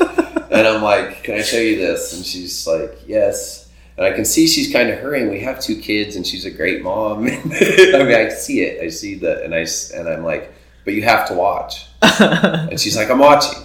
I'm like, you have to pay attention though. You have to watch. And so then I go through the whole thing, and it's like I'm doing magic for someone who's angry. Like I can feel it. Yeah. And so then at the end she says like, that coin felt different, and you have to be careful with that, or something. And also because she never I put the coin in her hand, she did like half closed her hand, just got like out of anger almost. And not consciously, but I can see it. I'm just like, she's so done with this. She doesn't care. But she's the only person I ever say, hey, can I show you something? Right? Or, I mean, I guess magician friends. You can do that for. Like, let me show you. I'm working on something. Can I show you this? But never to a layman. I couldn't imagine walking up with a deck of cards in hand or doing that. Or I just got jury duty the other day, which is the pits, of course. But my wife's like, what do you care? So you get called in, you just sit there and do card tricks for yourself for a while. It's like, I can't pull out cards in jury service. Do you know I'd have to show those people card tricks all day long? I'm not doing it. I have to talk to those people. I'm not doing that. I can't even bring cards with me to this event. I can't. Yeah. No, I this thing I did this weekend was the same kind of, literally 13 hours a day I'm in a room with all these people. I was like, I can't fool around with my cards. Yeah. You can't. Because then it will never stop. Like, you can't rest. And now you're on too. Yeah. Now your character has to be there the whole time. Yeah. You can't. That guy's high energy. Can you maintain that for 13 hours? Exactly. I can't maintain that guy through jury duty. No, God. And it ruins the whole point of what if I get on the jury? I can't be that guy every day. Like, all day for you. I can't be the guy doing magic in the room. Oh my God. So I think that you need to, it is hard. That's a real catch-22 for magicians, because you need an audience. You have to be able to work it. You have to work it out, yeah. But you need to design the situations so that they ask you.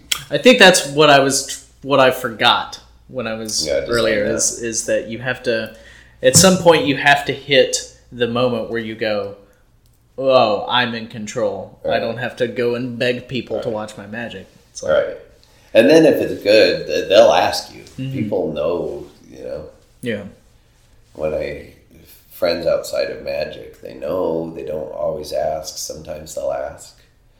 But if I want them to ask, because there's something I'm working on, or there is something I'd like to try, I don't want to offer it. So instead you steer the conversation towards the thing. Oh no, psychics aren't real, blah, blah, blah. I've known, in fact, I do a thing where I show this psychic ability, blah, blah, blah. And then they go, what do you mean? Show us. Well, no, you don't want to see that. Do it.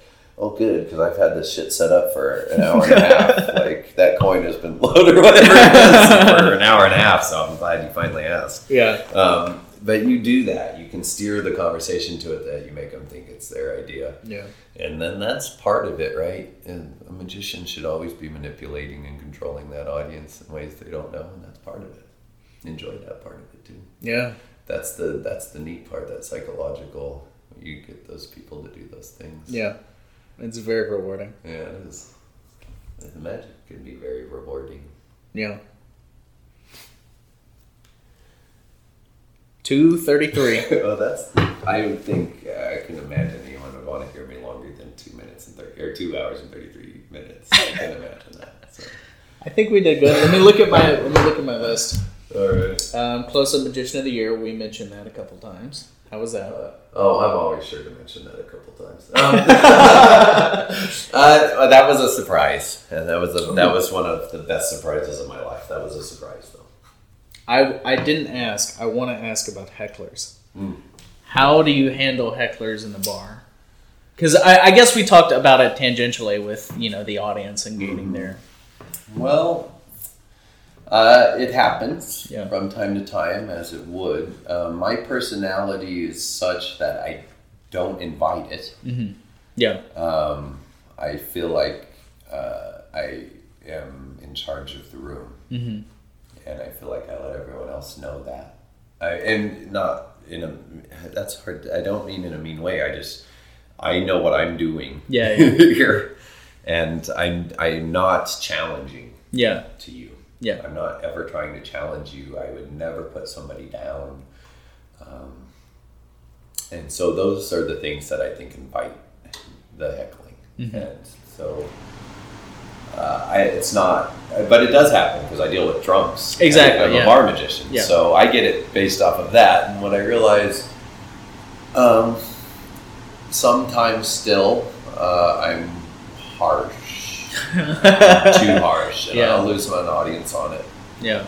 That's where that Hicks and Carlin comes out. Yeah. And also just because it gets to the point sometimes where I just like how you've already done a bunch of shows. And I've done a bunch of shows and I just, now I feel, and it's not a conscious thing like, oh, I feel disrespected, so screw you. Yeah. But I do. And so when it happens, then it's like, sometimes it's just an emotional reaction takes over. Sure. And then I bite harder than I should have. Yeah. But I tend to not. I try to be conscious about all those things. Yeah. But sometimes I'm just tired, and sometimes I snap, and I say something harsher than I should have said, or like the other night I had a girl select a card. And it was I just did the card in box, and now I'm going on to that next thing. And she selects the card, and the girl right up front, and then I look down, and she's on her phone under the bar. Mm-hmm. She selected the card. And she's not even paying attention. And she's not watching. Trick. And she's up front. So the entire audience is seeing her. She's in the hot seat. Yeah. And she's not paying attention. She's on her phone texting. And I was way too hard. Oh, and man. I didn't realize how many people in that crowd were with her. Oh, wow. And I lost her. And I never came back from it. And at the end of that show, I think $2 went in that jar. Wow. And there were 20 people in that room. Yeah. And that's unusual. But it just happened. I probably done 6 or 7 shows at this point, and it was so insulting that this, to me, it just at the time, it wasn't a conscious thing. I just lost it. Like, I'm like, how are you not even paying attention? Then I just went off on it for a minute, and then I stopped, and I realized when I was like, shit, I got an audience in front of me. I gotta stop. But it was, and so I did too hard. But usually, that I find rude. You're checking your phone. Yeah. But if it's a heckler and if somebody says a line, usually they're not trying to hurt. Yeah. Usually they're trying to be funny. Sure. And so you need to be funnier.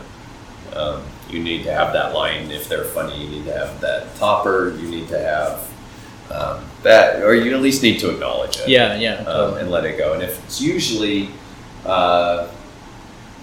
if it's a guy, I usually put him in his place subtly, but Sure. very nicely. And if it's a girl, a drunk woman, she usually wants some attention, and so I give it to her. Yeah. Instead of just being mean or that, I'll just give her moment. If it's a guy, a really good trick that I've learned is you want that guy on your side. Yeah. So if he's the heckler because he's not into it, or he thinks that his girlfriend likes you too much, or that, you get that sometimes too. Sometimes guys will be dicks because he doesn't like.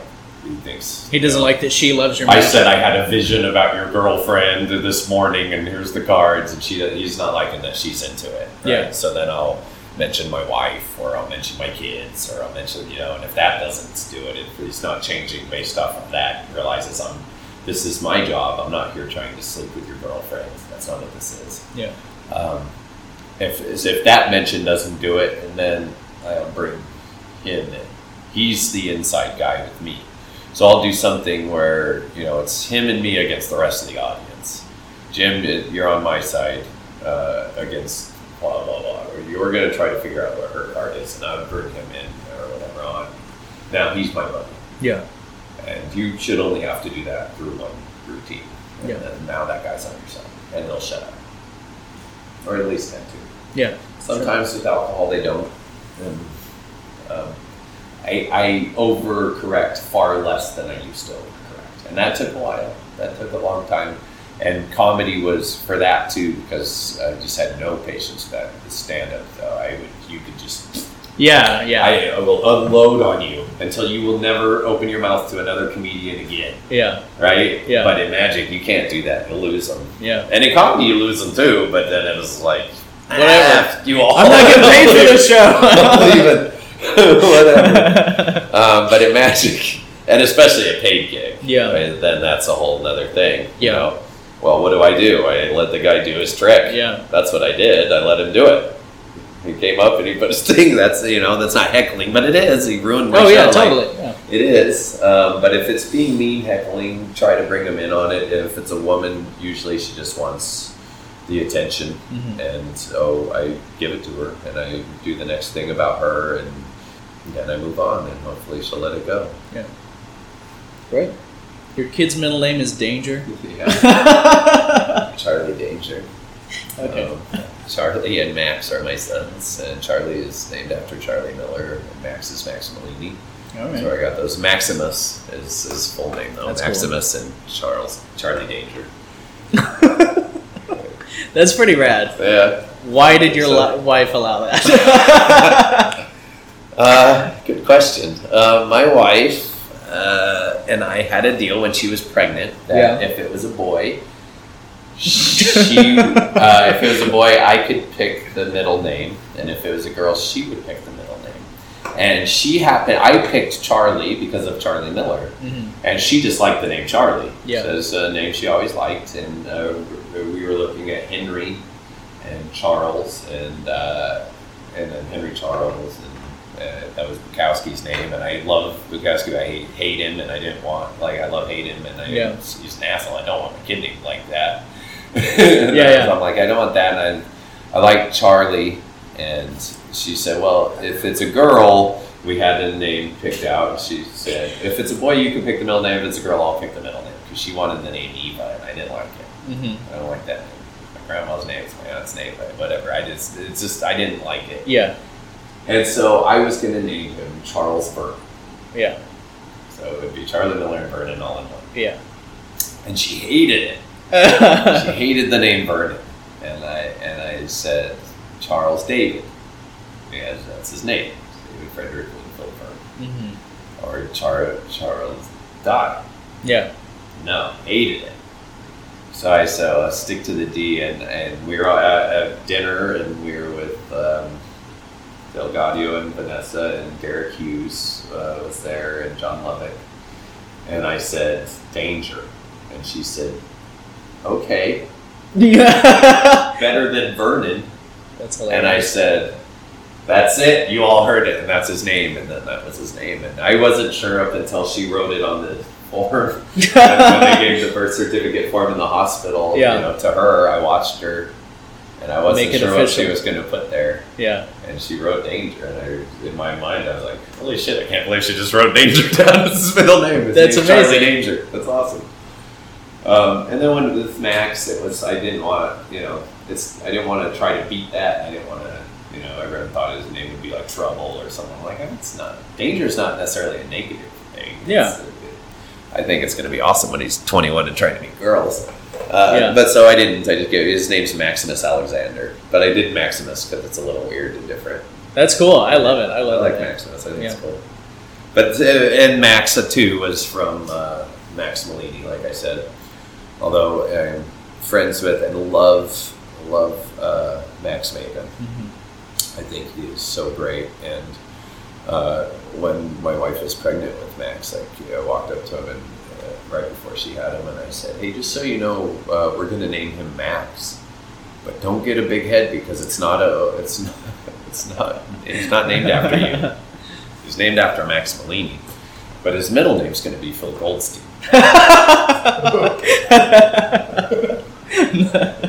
That's amazing.